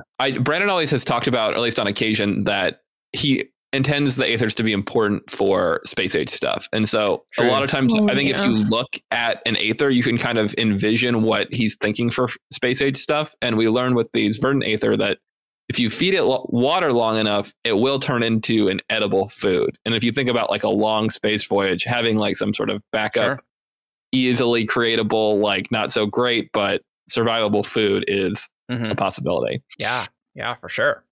I like that a lot. We got Zephyr, and Zephyr's related to the Sapphire Sea, right? Is that right? Yes. Okay. Yep. Yes. Yeah. Probably the element atmosphere that Ullum references, if you're thinking about the elements that these are supposedly referring to. Sure. Which obviously useful on spaceships. Yeah. I look, breathing is one of my favorite things to do. I am a fan. How do we think being a Zephyr aetherbound would work? Could you like, are you like airbending? Airbending, yeah. See, okay. Well, here's a question too, because this is something I've been thinking about, and I have never noticed. Can Twinsoul only produce aether out of his little bud initially, or can it come out of other spots? So I think it's only his bud, but I'm not sure. It's only his butt. I know, it's an unfortunate sounding word. He does. So he does create glasses. Yeah. And I don't think he uses his hand for that. That was my impression, but I'd need to reread that scene. Well, I wasn't sure if that was tied into his whole superstructure that he's doing around his body, though. That was just like... Sure. Yeah, because he has like threads of Rosite just threading through his body. Okay. That might be a way for him, like maybe he's built, maybe it only comes from the bud on his hand, but like he's pre-extended that bud to like essentially cover his entire body. So if he wants to produce it from somewhere else, there is already an extension of the bud at that point. Mm-hmm. Yeah, I was just mostly wondering because I was like, if you can only shoot it out of your hands, you're just not quite as cool of an airbender. But, you know, it's still something. I wonder, maybe it's in their feet and they can just kind of like jet around. Look, I'm Iron Man. Flying magic systems. He's definitely gonna make that happen. That's true. I don't see a reason why the bud would need to be in like your hand or your arm, right? Or if the splitting off of the bud is still a thing, maybe you can like put it in both of your hands and then put it in your feet and your back. So it's still your own bud. I wonder if like an Zephyr, like ether bound, could breathe underwater.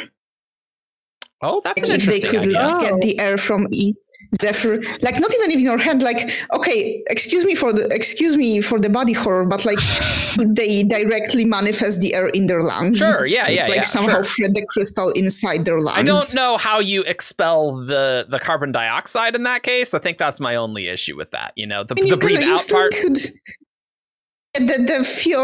My scenario was that you can still breathe out. Just instead of breathing in the water, you get the air in your lungs from the Zephyr. I can probably see that. Yeah. I feel like you need some sort of mask to. Having gone scuba diving many times, I think you need a little bit more than that. But I do really like the idea of Zephyr being like that. That's your like oxygen source, right? Like I like that a lot.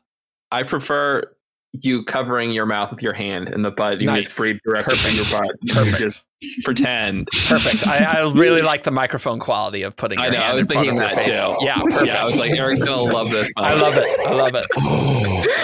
Great. Yeah, Zephyr Aetherbound. It really depends how much wind you can generate with some water. Like how useful that would be. Honestly, the spores seem more useful in a way, right? I can see that. But we have sunlight. What's going on with sunlight? It's a weird one. They don't seem to like turn into a different mass. It seems like the spores themselves just begin glowing with a bright hot light. Interesting. And that's what happens when you wet them. At least it doesn't mention if they kind of merge or turn into a blob of gold or something. That isn't mentioned. So, and we don't know the name of the sea that they correspond to, right? No. I don't think so. Although I think it would be Sunlight Sea, like that, or Sun Sea. Pretty cool. Yeah. Sure. Sea of Light. Sea of Light. Not the Sea of Lost Lights. Nor the Sea of Night. They're like, no, totally lost. You're like, I thought this was the Sea of Lost Lights, and they're like, no, you're somewhere totally different. You are in trouble. and that, by the way, is essentially firebending. Yeah. Fire light magic thing. I kind of associated with the light a little more. I feel like you could end up shooting like jets of light, which I mean it would be hot light, but like I associate it in my mind. They should all kind of be producing a substance, and in my head, light is close enough to a substance. Light is a substance. It's a thing. Yeah. I mean, it's not matter, but it's a thing that exists. Yeah. Maybe kind of like a mix between firebending and like whatever you call what the Sun Summoner can do. That's exactly. I'm glad you were thinking. I was thinking exactly that. We actually started rewatching. I do wonder if like this is something that has range for like sunlight Aetherbound, or if they're like, you know how like in Iceborne, Hallie does this thing where she like can melt things under touch. Sure. Like, I wonder if this is how it works. Yeah, like maybe sometimes you could like, I want to generate a lot of light. Sometimes maybe I want to generate some fire / heat, and you can vary that. And so, I mean, that does seem pretty flexible. Yeah. I assume or at least hope that they are more fireproof than ordinary people. I would assume so. Hopefully. That is pretty standard fire mage stuff. It's like, hey, I shouldn't be able to set myself on fire. You know. Yeah. One does hope. One of the things that I was wondering was, you know, we see pretty obvious parallels between night and midnight. We've seen them between, you know, Verdant, Rosite, Amberite. And there's a part of me that is like, okay, is this what Luminous turned into the like in the canon Cosmere, or is this not paired with Midnight? Is it because Sunlight and Midnight in my head, if you're looking for pairs, those seem like a pretty obvious potential pair, but it also seems a little less exciting than Midnight. So yeah, and then we don't have the whole like teletransportation aspect of it anymore as far as we're aware. So yeah, so far. I mean, are these necessarily paired? Like, I mean, Brandon does like pairing stuff, so that does seem likely that he'd pair everything possible in the universe, but like push for every pull. We don't necessarily know how the structure of all 12 Aethers and the groupings, and it could be really complicated. Then My favorite Aether, of course, is the Aether of Red Spikes, Crimson, which is probably my new favorite meme of the element of Red Spikes. A classic part of all elemental magic. Red Spikes. Well, it's hard to go from 4 or 5 elements to 12, Argent. You start running out of ideas. This is bottom of the barrel. But realistically, he probably had the idea for all the things that happened in the Crimson Sea. It's like, okay, we can make that work. And like, really very cool on the Crimson Sea. Yeah. That was great. I don't know how the Aether bounds. Like, I guess they could shoot red spikes, maybe? I think it's my idea was like... My idea was like human porcupines or Wolverine or like Assassin's Creed like nice. Yeah. I honestly both I think are very possible. Mm-hmm. Yeah, I don't see it as being necessarily that dissimilar to Rosite, except I could see it having some sort of difference. Like maybe Rosite is stronger, but this, is sharper or more flexible in some way. But like, obviously we don't know what this is. There's been debate. Is it blood? Is it red spikes? And that's all there is to it. No, it's got to be more than red spikes, of course. But they have to be made out of something. One hopes. They're like the 12th Aether, the Aether that no one is really sure what element this one is supposed to be.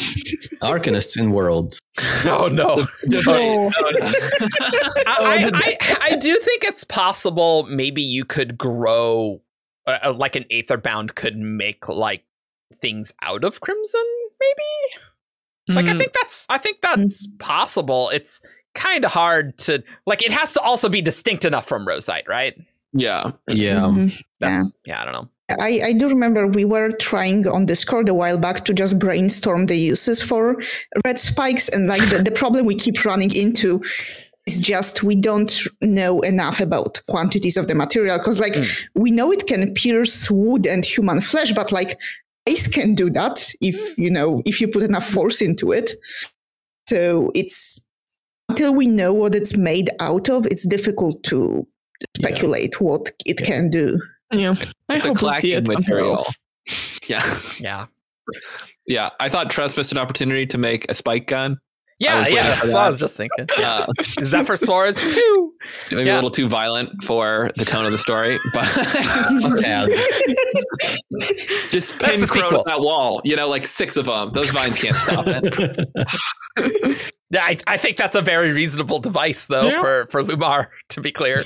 Cool. Yeah, I mean, we literally don't know anything about Crimson, so like I guess that's all we got on Crimson, really. I mean, we do know that Xyzis could somehow like make a living at the bottom with like walls made of Crimson. Yeah, I mean, so at the very least, it does somehow work as construction material. Yeah, sure, right. Yeah, that's a good point. And it's interesting to say that this is the sea he chose to settle in. Like he's there studying the Aethers, and this is where he set up his home base. When I assume he probably, with enough time, could do that more or less anywhere he so chose, except for maybe the Midnight Sea, because he'd want to stay out of the sorceress's domain. I think that's actually kind of why he chose the Crimson. It's because like people wouldn't get in his way and like wouldn't randomly show up at his doorstep. Sure. It's very dangerous. So it's like, okay, well, I'll just chill here. And he's a dragon. I don't think red spikes are going to affect him. No, I think he's okay. Yeah, I think, Yeah, I'm more concerned for his softer friends. Employees. Yeah. Slaves. Or just breathing down there, maybe he's using Zephyr to produce the air down there, Very possible. I think that's very possible. Maybe he has some great verdant chefs, He can make that verdant Aether into some good stuff. Yeah, maybe if you grind down the Crimson spikes, they make spices. I mean, it's gross. Get some chili. Dried chilies, just huge dried chilies. Nice, I like it.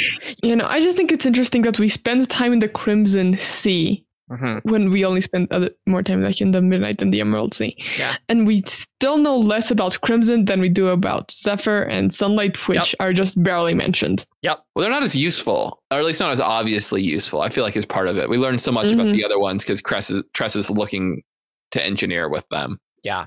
Mhm. I have a random side tangent, and then we'll get to Midnight, because we absolutely will. If you need an investiture field to sustain the creations of the Aetherbound, that will potentially limit space age use, maybe. Because maybe the I've things thought about disintegrate, that. you know? Mhm. Unless you can create investiture fields somehow. Sure. I mean, the other thing is like the Aetherbound can just like continuously touch the thing, and that's enough. Sure. So That's maybe true, you but need like an if you're Aetherbound. But if you're like eating vines, you can't be touching the vine as you eat them. Or like if you're breathing the air and that air is entering your body. Yeah, I don't know how it works with air. Well, it kind of goes back to the age old question of like, if you were to eat a soul stamped sandwich, like what goes, how does that work? And how long does that maintain, Yes. the sandwich? The age-old question. The age old. Has someone asked Brandon Wab of that? Because they've asked things about burning Something metals similar. that were stamped to be a certain metal. Yeah. Well, you should ask about a sandwich, guys. Get on that. All right. Now we have Midnight. And Midnight is frickin' Midnight Essence, which is bonkers. I have an idea, though. In talking about the Prime versus Primal Aethers, I have an idea about Midnight Essence and its relationship with Re-Shephir. Because I totally agree. Midnight Essence being an Aether, sure. I don't know how we got to that being on Roshar, right? How do we do it? Okay. So, I think it's very plausible that the Primal Aethers can, make a new thing of themselves that would grow to be a Prime Aether on a different world, and that they are sort of gardening these strains of Aethers, and they grow in different ways. So I think Re-Shephir is one such Prime Aether that the Primal Aether of Midnight made, and maybe that was on Ashen or Roshar, I don't know. Who knows? And Odium corrupted that. Okay, nice. And that's Re-Shephir. Boom. Nice. But I actually like that. I was thinking along similar lines that like maybe some of the unmade are if ether, suddenly I forgot English language, ethers that have been stolen or somehow otherwise hijacked by Odium. Yeah. Sure. It's like you have Re-Shephir obviously with Midnight Essence, but you also have like Yelignar with crystals. Yeah, okay, yeah. Maybe. Kinda. Doesn't it work for everyone? Because like you have Ashertmarn, who is just like emotions, which that's obviously the flesh ether. Obviously, you never know. To be fair, I am less sold on that. Like for a long time, I feel there has been a theory that the unmade are kind of past conquerors of Odium. Sure. And I in what sense? In that trophies, almost trophies, yeah. They are entities, people, whatever that they're the last remains of whatever world or people or population he has taken over. So I guess what I'm getting at is it's possible that Re-Shephir was not native to like the Rosharan system even. It's possible that he went to some Aether world and there was a being there and he like conquered the world. There wasn't a shard. It's not notable enough for it to be mentioned in Chris's essays and things like that. But like he goes through there and he snags Re-Shephir, unmakes her, and now she is part of his court, if you will.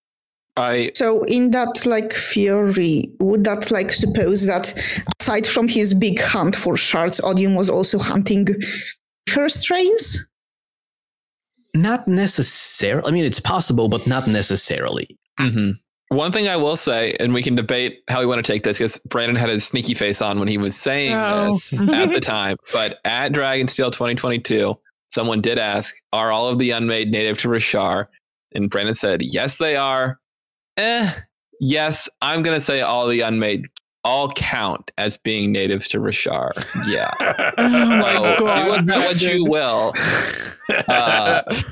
But that muddied the waters for me a little bit. And I will say that Shallan's impression when she touched the Midnight Mother gave her something that made her wonder if it used to be human. And I don't know how to square that with having been a primal Aether. Maybe they were an Aether bound that got that. I like, but I feel like there has to be a human in the mix somewhere in there. I mean, that's like Shallan is not aware of Aethers, their existence, so like she could think like something with like human like intelligence to her would read as a human. But she's aware of Spren and whatnot, you know. So like she could have just thought, oh, it's an intelligence. But that's fair. It's possible that's her assumption. So maybe Odium. This doesn't work as well as the previous idea, unfortunately. Stupid Brandon and his swabs. Ruining perfectly good theories. That maybe Odium was aware of the Aethers and whatever element they represent. How it relates with the Surges, no one knows. And maybe created Re-Shephir, or in the process of unmaking, and sort of gave her the powers that essentially would be what a prime Aether of Midnight would give. So like she's basically a great value Aether. Yeah, sure. Yeah. Sure. DYI. That like couldn't necessarily bond a bunch of people like maybe a prime Aether could. That might actually work a little better, honestly. Although she did try to replace Patterns bond. That's true. That is true. Yeah. She was trying to bond. Oh yeah, that's true. Oh, that's it. Would Shallan have become a Midnight Aether bound if the Midnight There's a question for Brandon. I mean, it's a good question. Somebody write that down because I will forget it. If we just link people this episode, if they want questions for Brandon, just listen to this episode. That's an interesting idea, but like there are a lot of things with Midnight Essence on Roshar that's interesting, because apparently you can release Midnight Essence. What does that mean? I don't know. That's always been a question mark, Like, I'm imagining kind of like a spore. Like, it might not manifest exactly like a spore, but you could like move it around and, you know, put the water in and create like some sort of Luheli bond type thing. It's interesting because there hasn't been a hint that the Midnight Essence of Roshar has any interest in water. You know, like that's never like I'm curious. That's another thing I wonder about is that is a good point. Does it have that similarity or does it not? So it is worth noting that when either Hoid or Ulam talks about the Luhel bond, I think it's Hoid. He says that it's the Hellbond trades consciousness for power, essentially. The Luhel bond trades a physical substance for that essence, for that material, and in this case, the substance is water, which suggests that it's possible that it's not always water. Well, there is also like small detail that Roshar is a significantly wetter and more invested planet than Lumar, or Scadrial for that matter. So it could be that whatever they are getting out of high storms is enough to feed them. I will throw out, I don't necessarily stand by this, and I think other people have said it as well, is Allomancy making use of a Luhel bond, trading mass for power. I don't think that is the case, but I can see, like, because you're not... You squint and look at it. Yeah, but you have to squint. Because you were not like giving the metal to the shard, you were using the metal to open a conduit to the power of the shard. Like, that's the metal is fuel, it's not a currency. And you're not also not like you don't get to use your brain to like send it commands and things, right? You said Allomancy commands all the time. Okay. That's how they. Okay. That's how they do it. Okay. Yeah, but like there's not like another creature on the other end that you commune with to make that deal. Like you don't directly ask preservation. They are all directly, just like you would an Aether. All Allomancers are Ferrous Aetherbound. Like you don't like commune with preservation to do allomancy stuff. But you don't, like, Crow doesn't commune with the Verdant Aether to do her Aether stuff either. I don't think that needs to be a part of it necessarily. It's just a power trade, you know? Like, you can envision an Aether bound that doesn't talk to the Aether, you know, like a different, weaker version of it, potentially. Evgeny, say our joke. They're all Ferrous Aetherbound. That's how that works. Every Allomancer. Yep. Oh, Ferrous. Little did we know. It turns out when Mistborn died, they turned into columns. Yeah, that's the fact. You know, and it's Proto-Ruin, This is how they built. This is how they built all those like noble palaces in Era 1. Yeah, that's dead Mistborn. Everyone knows that. Yep. You'll see it in the adaptation. Brandon's rewrites are extensive. All of the ash is actually spores. To be fair, there could be an ash like sea that could be cool. It's possible that with just like high investiture that you don't necessarily like need water or something. Like maybe you could like you could summon the Midnight Essence just with like, hey, here's some Stormlight or something, right? Like that's possible. When you think about the fact that the Sorceress is like bonded to and presumably sustaining like most of the monsters in the Midnight Sea, you kind of have to imagine that she set up a different mechanism to supply that. Like she's not chugging water. Sure, right? So she's not sustaining them. Is she not? I think there was a point of that she is creating them and essentially like ramming. Maybe that's not a good metaphor, but like I know why it's not a good metaphor, because it's a Wheel of Time metaphor. She is summoning them and like imprinting commands on them and then just letting them loose. Okay, I guess I was assuming that some connection remained in order for those commands. Yeah, that was kind of my impression as well. Like at least the light one. It seems like when you lose control of a Midnight Essence monster, it isn't necessarily like sometimes it just goes away, you know? Yeah. Or they do their own things entirely. So I kind of assumed there was something that kind of kept them on track. I could be wrong about that. My impression is that there was like a light like connection back to the Sorceress, and it's just like, hey, here's some water right now, and then that was like, it wasn't a strong one, right? It was like a very weak one. Sure. Because she's like doing this with so many of them. She is also an Elantrian, so she could probably like do something to reprogram it. Sure. Yeah. I mean, or like use Aeon Door to maybe create water? ? I mean, all of those things are possible.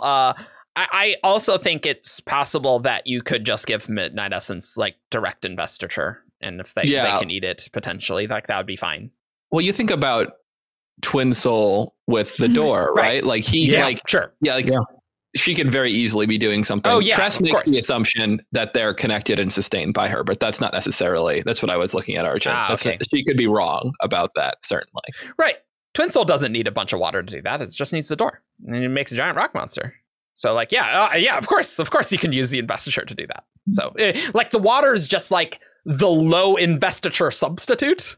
You know, if you don't have a lot of investiture to throw around, so that we can still do like have some magical effects that maybe aren't like more shardic and high investiture, right? Yep, I can get behind that. So, like, if for the matter of summoning Midnight Essence on Roshar, give us some Stormlight, it's probably fine, right? Like, or Voidlight. Who knows? Yeah, who knows how all that works? How they do that in that Starfall's vision, where the desolation hasn't started yet, and it's like, would they have access to Voidlight? I don't know. Who's summoning the Midnight Essence? We're never going to get any answers for this. I've always interpreted the whole, releasing Midnight Essences as like released from gems. but they didn't figure out the gem thing until like right by the recreant. That was the first time it was a plan. It was a theory right at the end. So they've never trapped an unmade until right then. Okay, fair. That's a good point. Yeah, there's a lot of mysteries. What are the other 10 deaths, Brandon? Are they Whiz One red spikes? Well, okay. You know what the good news is, though? The fact that we now know Chasm Fiends aren't fused means they are not Chasm Fiends. Thunderclass aren't fused. They can be a candidate for being one of the 10 deaths. So we might have 2. This is not where I expected this episode to go.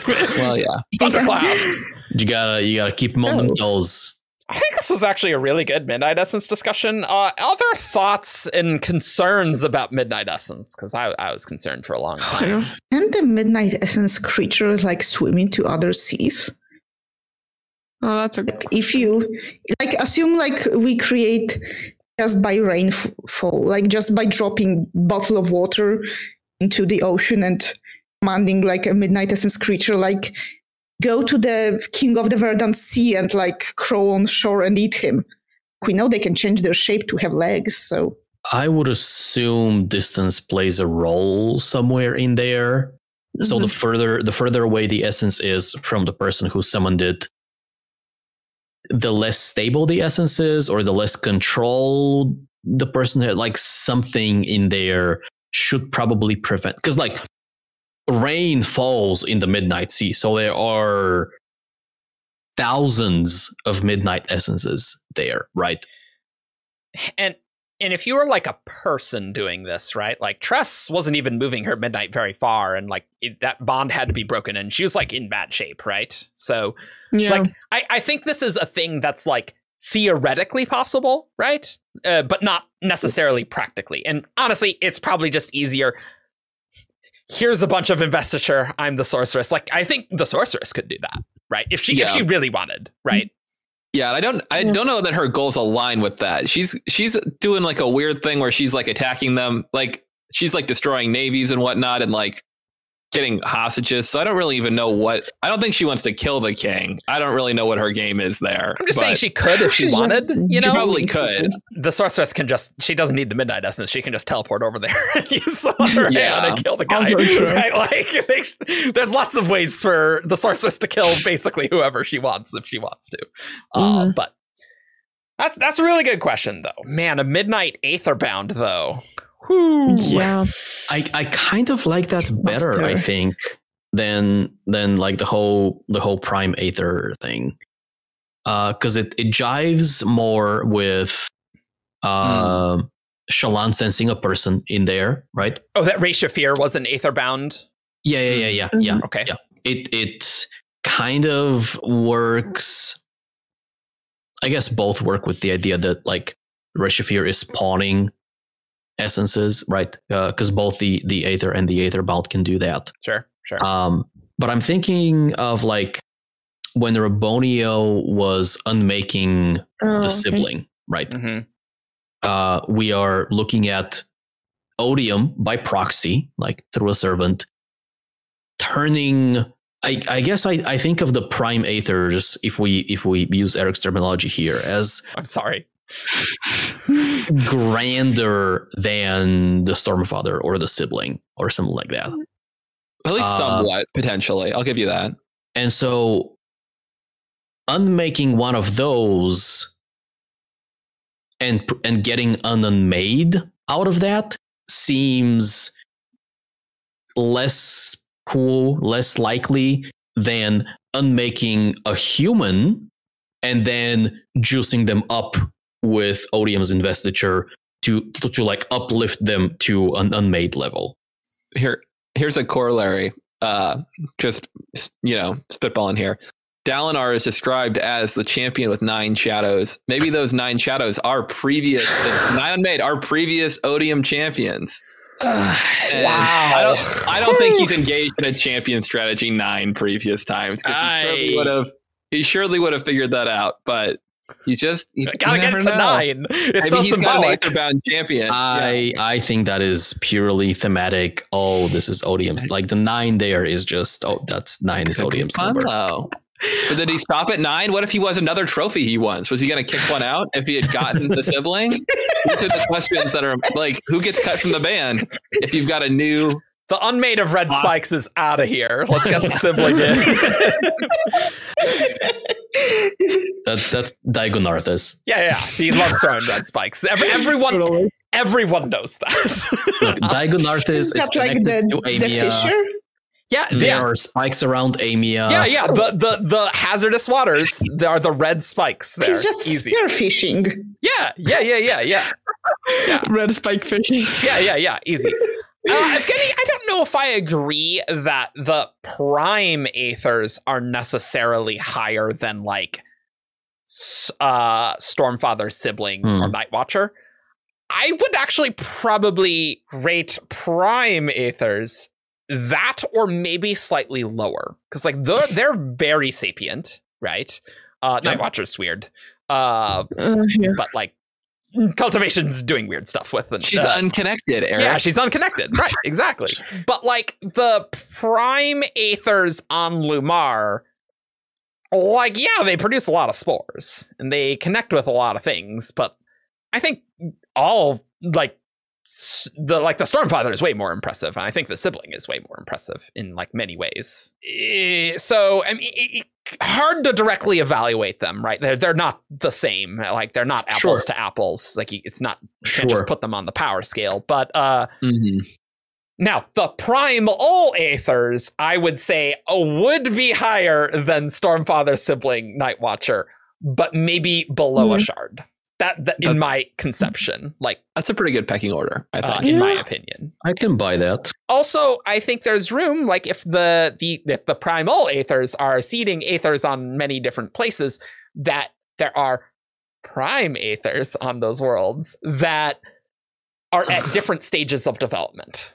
So like you could get one that's like really new that like might not be even as strong as like Syl, right? Who knows? Although Spren are pretty, Honor Spren are pretty strong, if you know, but you know what I'm saying, right? Yeah. It's hard to say. Going off that, it keeps bringing me back to the Aethers, or the prime Aethers on Lumar, and how either or they grew feral because there wasn't enough water or whatever, or investiture, like what they need to grow. Yeah. But the other possibility is that might be compounded, like with the fact that they're relatively new. We don't know much about the history of Lumar, only that theory they were there at some point. And so maybe on the like cosmic scale of the Cosmere timeline, they might be relatively new, and we don't know how long that is. But it's a possibility that those two things, then not water / investiture / them being newer, might just lead to them being so feral. Yeah, it's too bad. The Lumar's far in the future, right? We have Elantrian spaceships. Cool. For all we know, the primal Aethers are seeding Lumar's prime Aethers right now in like lost metal time. Who knows? I don't know how the humans got there, to be clear. It could be. We needed like a creation myth from Tress. What are your people The book's too short. I need more details. Yeah. What are the chemical cycles here? Did you always believe that were the Aethers always here, or do you have legends of like your great ancestors remembering a world without Aether moons? It's really impossible to know the answer to that, Veronica, and that's a super good point. Like these Aethers could be fairly new. Yeah, I really like that. Let's try and theorize on the 6 other types of Aethers, because there are 6 more that we don't have, and potentially a 13th. Wow, fun. I need there to be a Catgirl Aether. Perfect. That's a possibility. I don't think a huge one, but Yeah. The primal element of Catgirls. Nice. Yes. I mean, it's just as rational as red spikes, to be honest. I think so. Once you throw organic matter in there, things start getting hairy. Sometimes literally. Sometimes literally.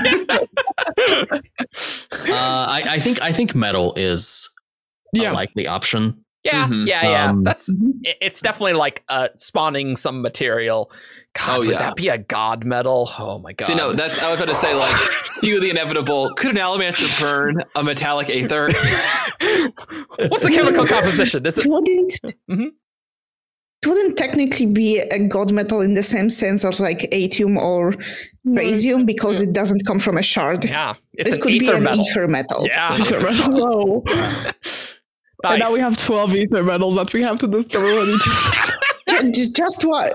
Just one. One for every I guess it would just be one if there's just one metallic ether, but I like metal. I think that's a very safe assumption. Yeah. And this is a lot of building materials, honestly. So I was like, okay. I don't know how we're going to distinguish. Brick aether. Yeah, bricks. Yeah, and honestly, it's a pretty good extrapolation from Ferrous. That's less weird. And so it makes sense that Brandon would have just moved that over. Sure. It's just stranger to move over Bestarid because Bestarid is so weird. And so we have like flesh eater questions that can't really I don't think we're doing Bestarid. Nobody has any idea how that would work. I think Bestarin's gone. Mm-hmm. I think so too. Really likely. I would throw out there as a possibility some kind of oil aether. There's a lot of parallels with the 10 essences. It would match potentially what Murray's got in his pants. Maybe he did get oily aether and did bleed on it on those pants. Yeah, sure. That's an answer. Sure. Right there. But I think that's a possibility. Yeah, I think that's very plausible. I like that a lot. It'd be cool to have a liquid one, even if you can't do water, to do something like, even as gross as that might be, to be water bending oil. But the petroleum aether. my one hang up with the oil ether is that ultimately this is meant to be like a magic system, and I'm not like, you can come up with uses for red spikes and metal and crystals for like people who like etherbound who use magic, but I'm not really sure. Like, for example, you don't have a Knight Radiant whose magic is like pave roads because that's not really convenient for the story of Revelations. You gotta have I'm a not big really road. sure like what the like use of that. Yeah. Well, like, I'm not really sure what storytelling use of an oil ether bound could be. I guess like from like making a gun. Like sort of, or like the engineering trust does, like it's less obvious, although it's still a useful material. But like, I think that would work fine. There are liquid-based martial combat abilities that crop up everywhere, so the material doesn't particularly matter as long as it's something. I guess like water bending things, but it's oil. I guess oil bending. I was thinking like a tremendous energy source. Mm-hmm. Yeah. Aether Homeworld, big in like big oil, power plants. Big oil there. Just the whole like, instead of like oil rigs, you just have like oil hotels where people just sit and just drip oil into pipes. Yeah. Just pour water into them. Yeah. I mean, you can also like do some like edge dancery things potentially. Yeah, I'm just not really seeing how like an oil ether bound could contribute meaningfully to like the eventual Ether of Night book, proper one. Yeah, I guess, but like, how is a Duralumin Gnat contributing to Mistborn? Like there are powers that are more important than other powers. Sure.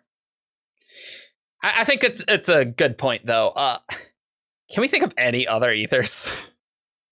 So, I think we need to look at the 10 essences as that's exactly what I just part of a part of this conversation. Perfect. Maybe smoke, because there are undeniable parallels between some of the aethers and some of the essences, and so people have naturally talked about, well, are we looking at a situation where, okay, we know we have 10 essences, we have 12 aethers. Are we looking at a situation where 10 of the aethers map cleanly onto 10 of the essences, and we have like two special aethers, right? Midnight notably has been pointed out as there's no. I can't even say there's no midnight essence because there is midnight essence. But that's actually very funny. No midnight essence on the essences table. Yeah, it's not one of the 10 Morin essences here. Yeah. I feel like the big ones that are missing are smoke, flesh, and the nails. No, that's the body focus. What is metal? What is like Sinew? metal? Oh, metal. That's Calic. Yeah. Feels like sinew, isn't there? That's the flesh, That's right? the flesh one. I mean, flesh has water in it, so like that might have a similar water issue. I mean, it You does. just squeeze it. You're like, don't worry, I can just. It just summons dried beef jerky. The ether of jerky. the aether of bacon. And I mean, I guess that would be the new version Delicious. of the story. But also, how in the world would a meat sea work? The meat sea. That'd be gross. I mean, Just like days, like water's pouring on it. Ugh. No. I understand that it's gross, but also it's cool for me. I mean, it's Something of a body horror enjoyer. yes, because indeed. that's incredibly body horror. Yeah, I just don't know quite how that'd work. And like the water aspect is, I think, my only issue with the flesh type thing. But yeah. Yeah, blood We is have- one that's not on here, but we've got some people would draw parallels with the spikes for blood. or Because crimson. they're red. Sure. I guess. I don't. The essence of blood is also associated with non-oily liquids, which water is one of those. Yeah. So that one probably either needs to go or be retrofitted in some way. Mhm. Yeah, we got rocks and stone, right, with Rosite, Mhm. clearly. Yeah, that's right. Yeah, I do want to mentally, just because ever since Brandon said those famous words, 16 shards split nice on a table. Like I always assume that there's like a table somewhere, at least in his mind. Yeah. And I'm like, I feel like there's probably like a quadrant thing going on, or like something here where it's like 4 sets of 3, or Plus, like that's a 3. yeah, Physical, like you could- cognitive, spiritual. oh Nice. gosh, but like I would not be surprised if there was like Mm-hmm. a gas, like another couple, like smoke could be a second gas aether, along with Okay. Okay. air, if we're really trying to stick to the 10 essences closely, Sure. although it's not that exciting. I Again, mean, We The do question have is- like a wob. Yeah. We do have a wob from Brandon that the link between essences and ethers is very tenuous. Sure. Like it's not connection. Plus, if the ethers are correct in claiming that they predate Adonausium, then even that they predate Shattering, then they don't necessarily have to up to the same system as the shards. Sure. mm-hmm. although it's possible that you could say like the 10 essences were inspired by the aethers. What if they didn't meet them all or something, but they had like that helped influence their concept of what their primal elements were. Possible. And like the thing with the 10 essences is that like if we assume that sunlight actually maps onto this with the whole like ruby spark fire essence, Sure. Yeah. then what's the second weird aether that Oh, I isn't the 13th aether? Oh, we got like, to talk about that. to Yeah. midnight. What about Um, electricity? That'd be kind of cool. You could be, Honestly, Ooh, summoning I electric like sparks, that. that's Yeah, really that, cool. That elemental makes stuff. sense. I like that a lot. I like that. Like Yeah. moon bending. Maybe like if we have a heat ether, maybe there's a cold ether. there could be an ice one. That could be kind of interesting. Although again, you got to be careful. You can't melt that ice. Water. It stays Yeah. cold. Like I'm not saying like necessarily that it has to be water ice, just an ether that when you wet it, it sucks the heat out of things. Sure. Yeah. Okay. Yeah. Okay. Yeah. I can see that. Yeah. I also keep coming back to the idea that teleportation used to be a thing in Aether of Night. Yes, it was. And so, Yeah. and so very important. I'm thinking if we want like weird Aethers, Midnight is certainly a weird one. Yeah. True. And so what if we have another one that doesn't like produce a material, but it does something weird, Sure. such as, well, else calling. Oh, I love this. Like, I can already imagine like the idea of like an ether sea that if you fall into it, you're just teleported into a random place somewhere, like in the planet or in the atmosphere or in the ground. That's like the threat. We'd call it Sea of Lost Lives.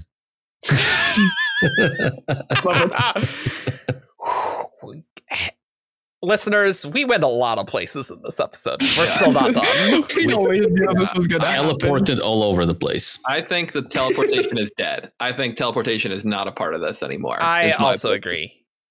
It's likely. I can accept that. Yeah. I think he's moved like the teleporty aspects, into else calling and like other magic systems at this stage, right? Yeah. I am curious if there will be like god aethers though, you know what I mean? Or at least aethers that like adhesion and maybe progression, seem to be like a little more, have like a little extra juice to them. Sure. If that's something like Midnight.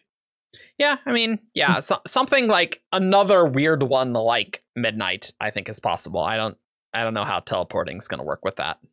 Could be that dark aether that's taken over Twin Souls world.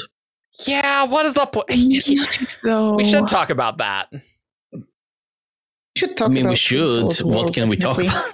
Do people think that the dark aether is the Midnight aether? That to me, that's like the first question that always is relevant to discuss with that. If we are talking about something that has conquered and overrun a planet, an army of shadow creatures seems like it would do that. Mm-hmm. A lot of Ether of Night. Yeah, basically. It kind of fits. Yeah, like I don't know what else it would be. Like that seems pretty natural to me. Odium comes to the Aether planet to remove it as a threat. Chooses a Midnight Aetherbound as his champion to create all the chaos. Turns that person into the Midnight Mother and brings them along with him. Nice. Onto the next world. Okay, but like, would that mean that in Souls world was being taken over by like 10,000 years? Russia Peter is at least that old, and been waiting a long Twin Soul is still like no. Twin Soul is still around in like He looks really old. That's with age dilation. He's been. No, I'm mostly joking. I think it's a recent development. The things that have happened to Twin Souls world. I would also agree. Have that implication. Yeah, this does lead into my crack theory, though. Okay. That's less crack than I thought it would be. Just like rereading it and talking about it before recording. So when reading Lost Metal, and like Eric mentioned, we're gonna do an Ether episode eventually, but we don't know when. Right. Write down the thoughts you have. Yeah. And so I have a note on my notes app that says Ethercast. All it says is this: autonomy is the shard that might have got into the Ether planet. And the way autonomy has her avatars, like all over the Cosmere, and the primal ethers have their own extensions through the Etherbound, she hijacked that and is using it as a different way to spread influence somehow. But there are things missing, and I have no idea, except the fact that, Twin Soul is around, and like the similarity with the way the avatars work and the way the Aetherbound work. I have no idea of what's the thought process that led to this. There is. So that's why I'm calling it a crack theory, because I need more evidence and ways to link all this together so that it actually makes sense.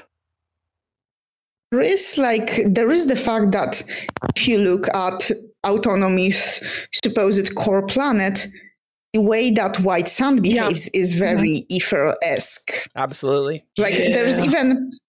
that's probably what they refer to in Tres when they talk about the bone ether that's legendary and supposedly turns white or black. That's like... It does seem like the best bet, for White Sand. Yeah. It also does feed, the White Sand feeds on water as well. Yeah. So there is... Yeah. We do know that it's like some sort of creature that lives on the sand. It does seem kind of ether-esque. It certainly could be. I really like the idea that it was skull moss from way back from Yolen. White moss grows on everything, but it doesn't really have a black aspect. So I've been unable to provide more evidence for that, other than the fact that I like the idea of skull moss being relevant. Yeah, calling it bone spores really invokes Fane, if you know anything about Fane. Okay. But saying, oh, sometimes it's white, sometimes it's black, that's very Taldane. That's very White Sand. And like you could easily be fooled and thinking like, this acts a lot like an Aether. Like, yeah, you're not wrong, right? Well, they describe the spores like sand a lot too. Right. Yeah. So like it's very plausible that maybe someone brought some sand over and it got myths. Like, oh, dude, that's not one of the 12 seas. What the hell's going on with this? I think that's very natural. It's just there's not a sea of it. You got to go somewhere else in the Cosmere for it. There's one enormous sea, but it's off world. Yeah. Really, the sand comes from the sun? It does get charged from the sun. It does get charged from the sun. Yeah. I would be remiss if I didn't remind people of it's an investiture Aether. Investiture Aether, yeah. I was gonna say idea that I had. Idea? Oh yeah. So I talked about it some more during the Tress Reactions episode. Yeah. That and the Inking Out Loud episode. And Inking Out Loud, yeah. Part 2. The gist of it is that yes, White Sand is awfully reminiscent of Aether spores in many ways, in that it interacts with water in pretty much exactly the same way that spores interact with water. That is, if you give it water, whether you just physically pour water into it or you form a bond as a Sandmaster and feed it water that way, it creates a thing, right? But instead of creating verdant vines or rosite, it seems to create investiture. It releases investiture when you moisten it. Well, I totally agree. And like, in the same way, like it's doing investiture instead of mass. You know what I mean? Instead of matter. Yep. The other places exactly that. Better, but exactly that. 2 squared with investiture somewhere. Yeah. Yep. Yeah. And I tried to during Inking Out Loud, I tried to tie that to the idea that it's being recharged by the investiture of the sun, which is not a direct parallel to Aether, because like Aether spores don't need to be recharged, as far as we know. That's not a thing. But if the lichen on the White Sand is like an investiture Aether, then investiture is different than mass. So maybe you need to throw in some weird things to account for that. So maybe the spores are getting recharged from the investiture field. They're gone. They've expanded, Eric. Like huge. Maybe the same way that we were speculating that Reshapir could be like knockoff Midnight Essence. Maybe Sand's Autonomy's great value Aether. Yeah, I think that's totally reasonable as well, right? Like yeah, absolutely. There's also things happening on Darkside with like the star carved. Oh yeah, Sky Colors, I think. Sky Colors are gone, now. I think. Yeah, Sky Colors are gone. It is now star carved. We'll do a White Sand Omnibus episode. I have not delved into it. I forgot. Probably this year. No. It'll be soon. It'll be somewhat soon. There's no spoiler stream yet, so maybe it'll be sooner than you might think. And that will get terrible views. But if you're listening to this, I bet we'll talk about Aethers there, kind of. So go listen to that. Again. But there are apparently star carved in Skathen's army who can stop bullets, I think is one of the things that Chris talks about in the context of, Sandmasters can essentially create like an armor of sand around them. Yeah, as you do. So there are weird parallels that probably need to be explored. Turns out everything in the Cosmere was Aethers all along. All along. Yeah. It's possible. Allomancy is in there. We figured that out. Great. Urge binding is apparently there, so void binding is also Aethers. We got a lot of room to theorize about. Adonalsium was an Aether. Adonalsium was the legendary 13th Aether. Was the primal. The prime. The prime. Aether prime. Premium primal. Yeah. I will circle back for a moment and say that I don't think the Dark Aether is Midnight Essence, and I fall more on Cheyenne's side of things, where Twin Soul still, like, he still swears by the 12 primal aethers. Like, I feel like if one had fallen out of favor, that might have been a little more obvious in some way. Sure. And my expectation, this is just based on just based on what I think, is I kind of suspect that the world is like, there's clashes between the aethers, but I suspect that they're all treated with a certain degree of reverence as being an important element of the world. Yep. And while you can see one of them getting out of control, I think I'm more interested in a story where there's some sort of interloper that comes in and is throwing off the balance here. Yeah, sure. Like maybe Autonomy has an avatar there and has made something like the sand or some aether-like thing, maybe, and that's what's going out of control. Maybe that. I don't know. Yeah, I don't know. It just really feels like Autonomy's MO. I mean, you're not wrong. We have the fact that Twin Soul is now on schedule, her Autonomy is invading again. It's just Twin Soul's not attributing it to Autonomy, so that's sort of an issue. Like he's pretty aware of what Autonomy's doing, and he would know. Yeah, he would know. That's true. You got to keep an eye out for a strict hierarchical system with several levels and specific names for each level if you want to find Autonomy. Yeah, true. Gotta look for the suits and the Georns of and the Mastrels. Don't forget about the Mastrels. And then the Lestrels and the Underlestrels. I don't know if that's I'm sorry, but I am number of trails in Taldane, really. I was just going to say that I am honestly shocked that it took me so long to realize how many of those ranks have trail in them. Yeah. It's only one L. Yeah. Just one L. Oh, just one L. Okay. Yeah. I mean, the idea is obviously that it's a play on master, right? But obviously, Autonomy infused the Mastrels with more investiture, and that's how they got their second L. Obviously. So they spelled among themselves secretly. Yeah. Since we brought up Twin Soul, I wanted to talk a little bit because we don't know much about his world. Nope. But we do know a little bit about the ethers of his world. Because at one point, and I should have really prepared this myself. I really should have prepared myself the precise quote that he was using. I apologize because, just to be clear, Twin Soul's world is based on like the culture of the Indian subcontinent. Yep.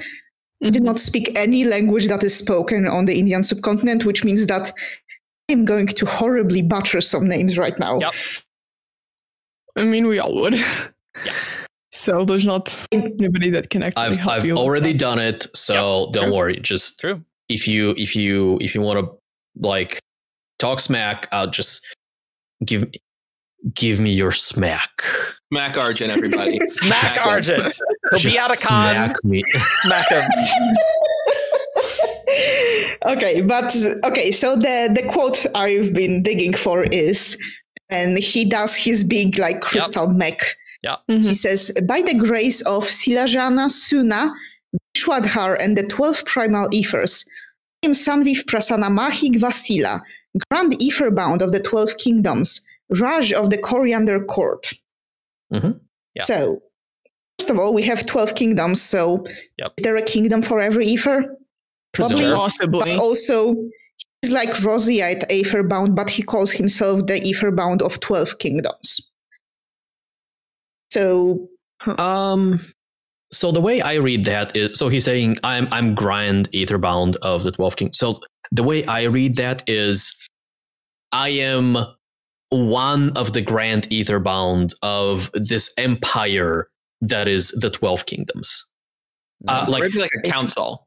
I am so that's me like saying I am a prime minister of Earth, right? Yes, kind of like that. Personally, I personally. So the second thing of note here is that the ether he is bound to is called Silajana, Silajana, however you prefer to pronounce it. But he also says like Silajana, Suna, Vishwadhar, and the 12 primal ethers. Yeah, and so if Silajana is not one of the primal ethers, or like he split this off, right? Silajana and the 12 primal Aethers, right?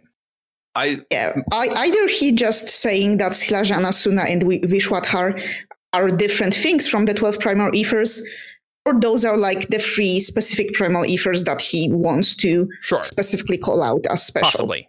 I think that's more likely because I feel like he'd be unlikely to be like these 3 and the other 9 of the 12. Like it kind of messes up your flow a little bit. Like you got to get on with your which doesn't stop the White Sand narrative where exactly that happens.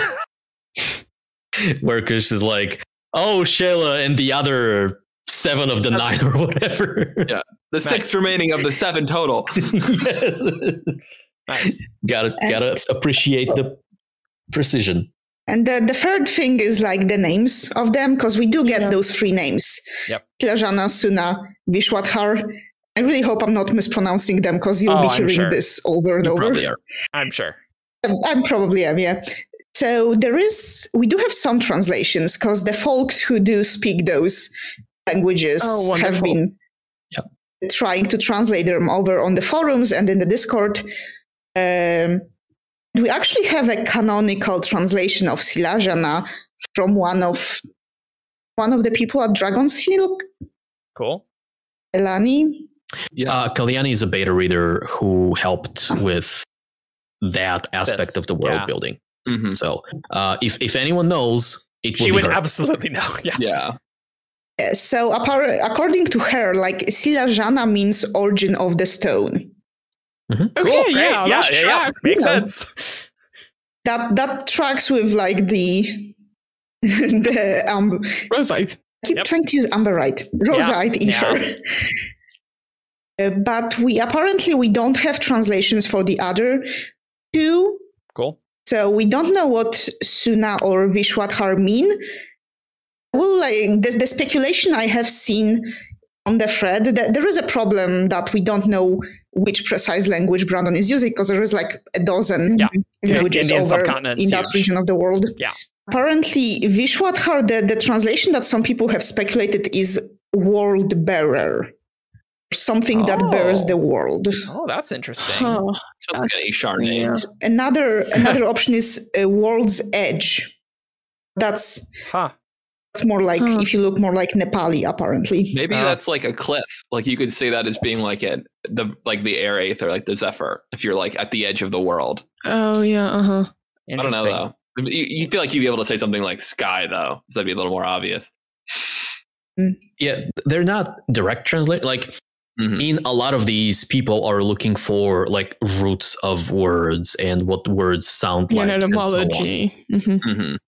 Suna is the most mysterious here, but because like the options proposed for Suna is listen, barren, another like mountain, ridge, highland.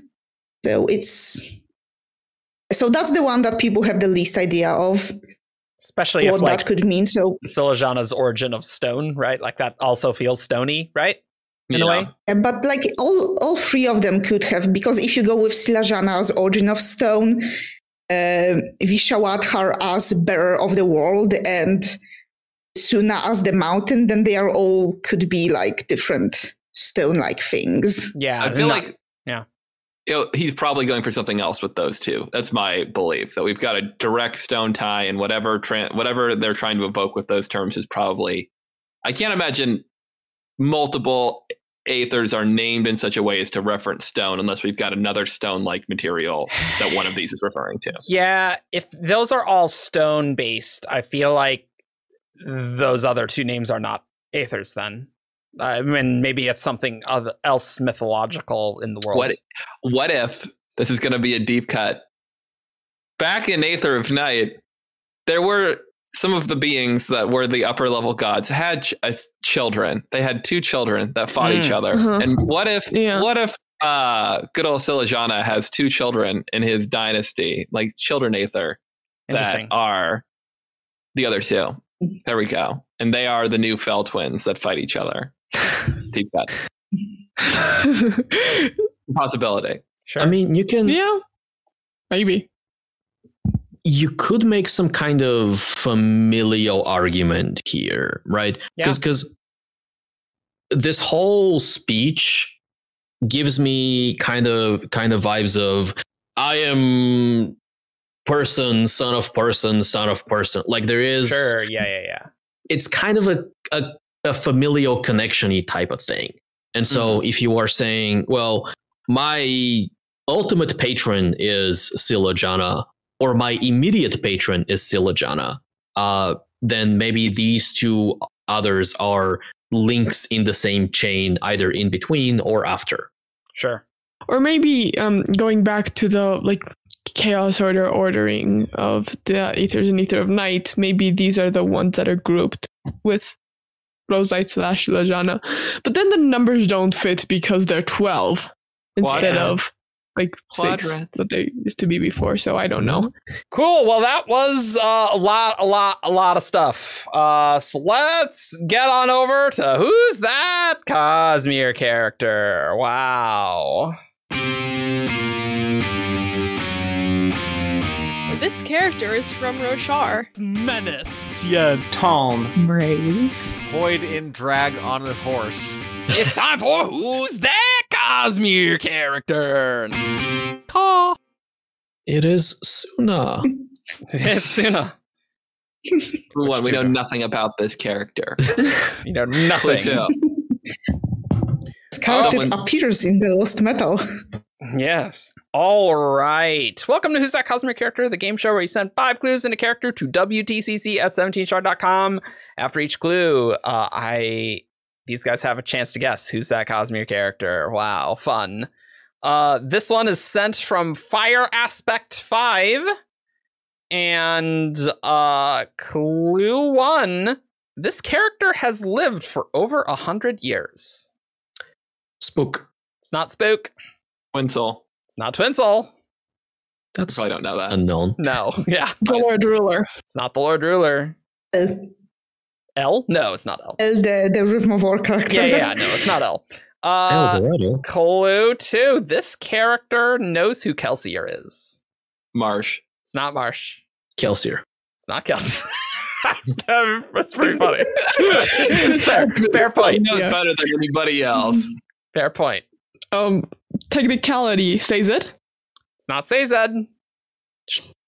It's not Hoyd.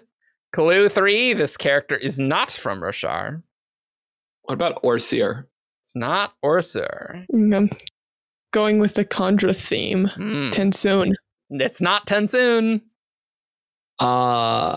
Aelay, the Aeon that Shallan gets in Rhythm of War. Sion. No. I think I'll pass because I have no idea. Okay, clue 4. This character is not a cognitive shadow. What about Cal? No, shoot. No, I'm changing. Taking that back. I didn't say it. You didn't finish it. I'm stumped. Okay, yeah, this is getting tough. What about Mraze? I'm just gonna take at it. Mraze. It's not Mraze. No, we don't really know how old he is. Over 100 is a tricky one. I know, right? It's good. I mean, I guess I'm gonna just continue with the Kandra thing. Vendel. Okay. It's not Vendel. So Milan? It is Milan! Yay! I couldn't cut my hat, but I went to the more obscure one. Does she know Kelsier? That's my. I assume no, they've it met. knows who Kelsier is. Yeah, that was what the clue said. Okay, I guess that's. Yeah, I presumably referred to the survivor at some point, right? Yeah, I guess she's aware of who he is. That's fair. Clue 5 was this character has/had a romantic interest. There you go. Nice. I was trying to see if I can guess Silajana. I mean, how old is she? All right, cool. God, our episodes record so long, so we're gonna do our priority queue. Wow, cool. And you can send a priority queue by supporting us at the Herald tier on Patreon. It's $10 a month. Wow, cool. If you like supporting our stuff, you can go do that. Nice. I really sell selling it. That one. I know. I am. I'm a very good salesman at the end of a 3-hour recording. I am texting you my recording. credit card number right now. Yeah, great, cool. And your social, please. Put it in the comments. Don't put it in the comments. Please don't do that. Cool. This one is sent by Illyrial. Clue. Again. Yes. Clue 1. This character is a leader. Kaladin. It is not Kaladin. Azure. It's not Azure. Sigil. It's not Sigzil. Raoden. It's not Raoden. Clue 2 will really narrow it down. This character's a sharp. No. This character's life was saved by a protagonist. Oh. What was the first one? The first clue is that they're a leader. Later, saved by protagonist. Dalinar. It's not Dalinar. But Adolin. It's not Adolin. I'm not sure this is a good guess, but I'm gonna go with Teofil. Nope, it's not Teofil. I like that. I like that though. That is a good guess. I'm not sure if he was saved by. No, he died. Well, no, but before saved he him. died. Okay. Yeah. Before he died, he didn't. Again with the before he died. No, but that doesn't work. No. It's too soon. Yeah. I'm just gonna pass because Okay. we're kind of in a hurry. Sure, yeah, no. Clue 3, this character considers law important. And No, it is not Elend. I forgot all the clues again. They're a leader saved by a protagonist and considers law important. I could have hung on to that later. What about... I'm just going to throw it out there. What about Key from the Skybreakers? No, it is not Key from the Skybreaker Oh, that's a Skybreakers. Key. good one. Nice. Because that doesn't work for the first two. No. Did Kaladin save him by not killing him? What did we retcon the ending? So retcon, I'm not counting You that. could make that argument. Yeah, you could guess it. Yeah, but he's not a leader though. Like even within the Skybreakers. He's a follower. Notum. It's not Notum. I have no idea. Okay, well, I think the next clue will be very helpful for everyone. So, do you want me to go to the next one, Veronica? Yeah. All right, clue 4. This character has been in a gunfight. Wayne? No, Wayne. Wayne does have like Wax. access. Wayne? It's not Wayne, Veronica.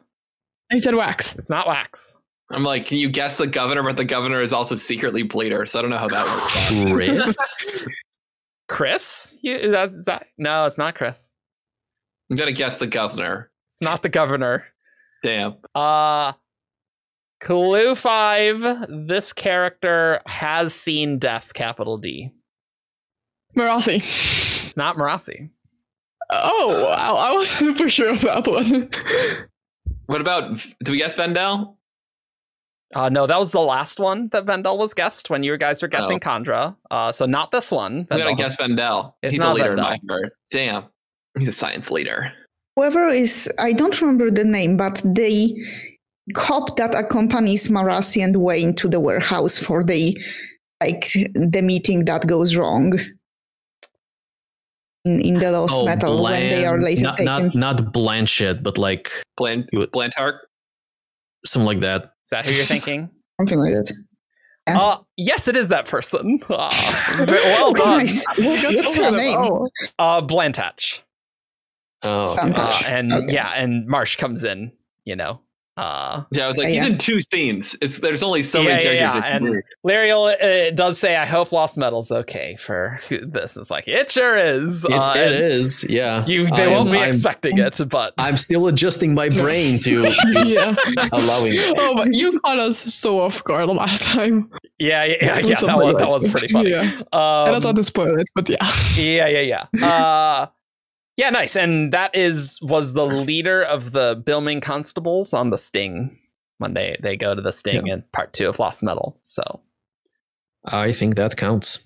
I definitely think that counts. And she does care about the law quite a lot. So, Mm-hmm. but you would That's totally expect fair. Marasi for sure. Yeah, I was so sure it was Marasi Yeah. when you said Hattie that. I was I know. I was debating guessing Marasi last time. And Even I if had I her on wanted my to mind, do so I it. just immediately went Marasi and it wasn't. I wanted to guess that maybe Coinshot from like the final chapters, who gets No. asked to sink some ships. And it's Oh, like, yeah. but is this legal? Yeah. The that guy. Skybreaker. It's not a Skybreaker. Definite coin shot. Now, no. We do. Awesome. Thank you all for watching. You can find us on 17char.com for all your news, discussion, theories, and fun that you could ever want. You can request Aether of Night, the original, at 17char.com. I'll put the link in the description. We have to send it out manually, so it'll take a while. And I imagine a lot more people are going to request it. So it'll be a bit like weeks bit, not like hours, just to be clear. But yeah, you can join our Discord where we also have lots of fun stuff as well. And you can find us on Facebook, Twitter, SoundCloud, and YouTube. You can support our Patreon for as little as $1. And if you want to give us more money, you can give us a super thanks and have your comment highlighted in the YouTube comments. Wow, isn't that fun? I forgotten about that. I know. That's why I'm going to remind people. Like, don't you want your YouTube comment highlighted for all to see for the low price of some amount of money? Probably. Wow, that sounds like a steal to me. Great. Really are the master salesman. I know. We run a tight ship here, and all right, bye. Well, I don't know what's going to be the next episode, because I thought there would be a spoiler stream, and then we'd do the Aether episode. Maybe. So I don't know. Maybe there'll be a spoiler stream. I have no idea what'll be. Life is a mystery. In the next 2 weeks, maybe it'll be White Sand Omnibus. Who knows? I wasn't expecting it 2023. Yeah. React with the ocean emoji to this. Comment with the ocean emoji to this episode if you made it all the way to the end. I will watch. Is it the Sapphire Sea that we're going to see? It's a Sapphire Sea. That's right. Okay. All right. See you all next time. Peace. Bye. Bye. Caw.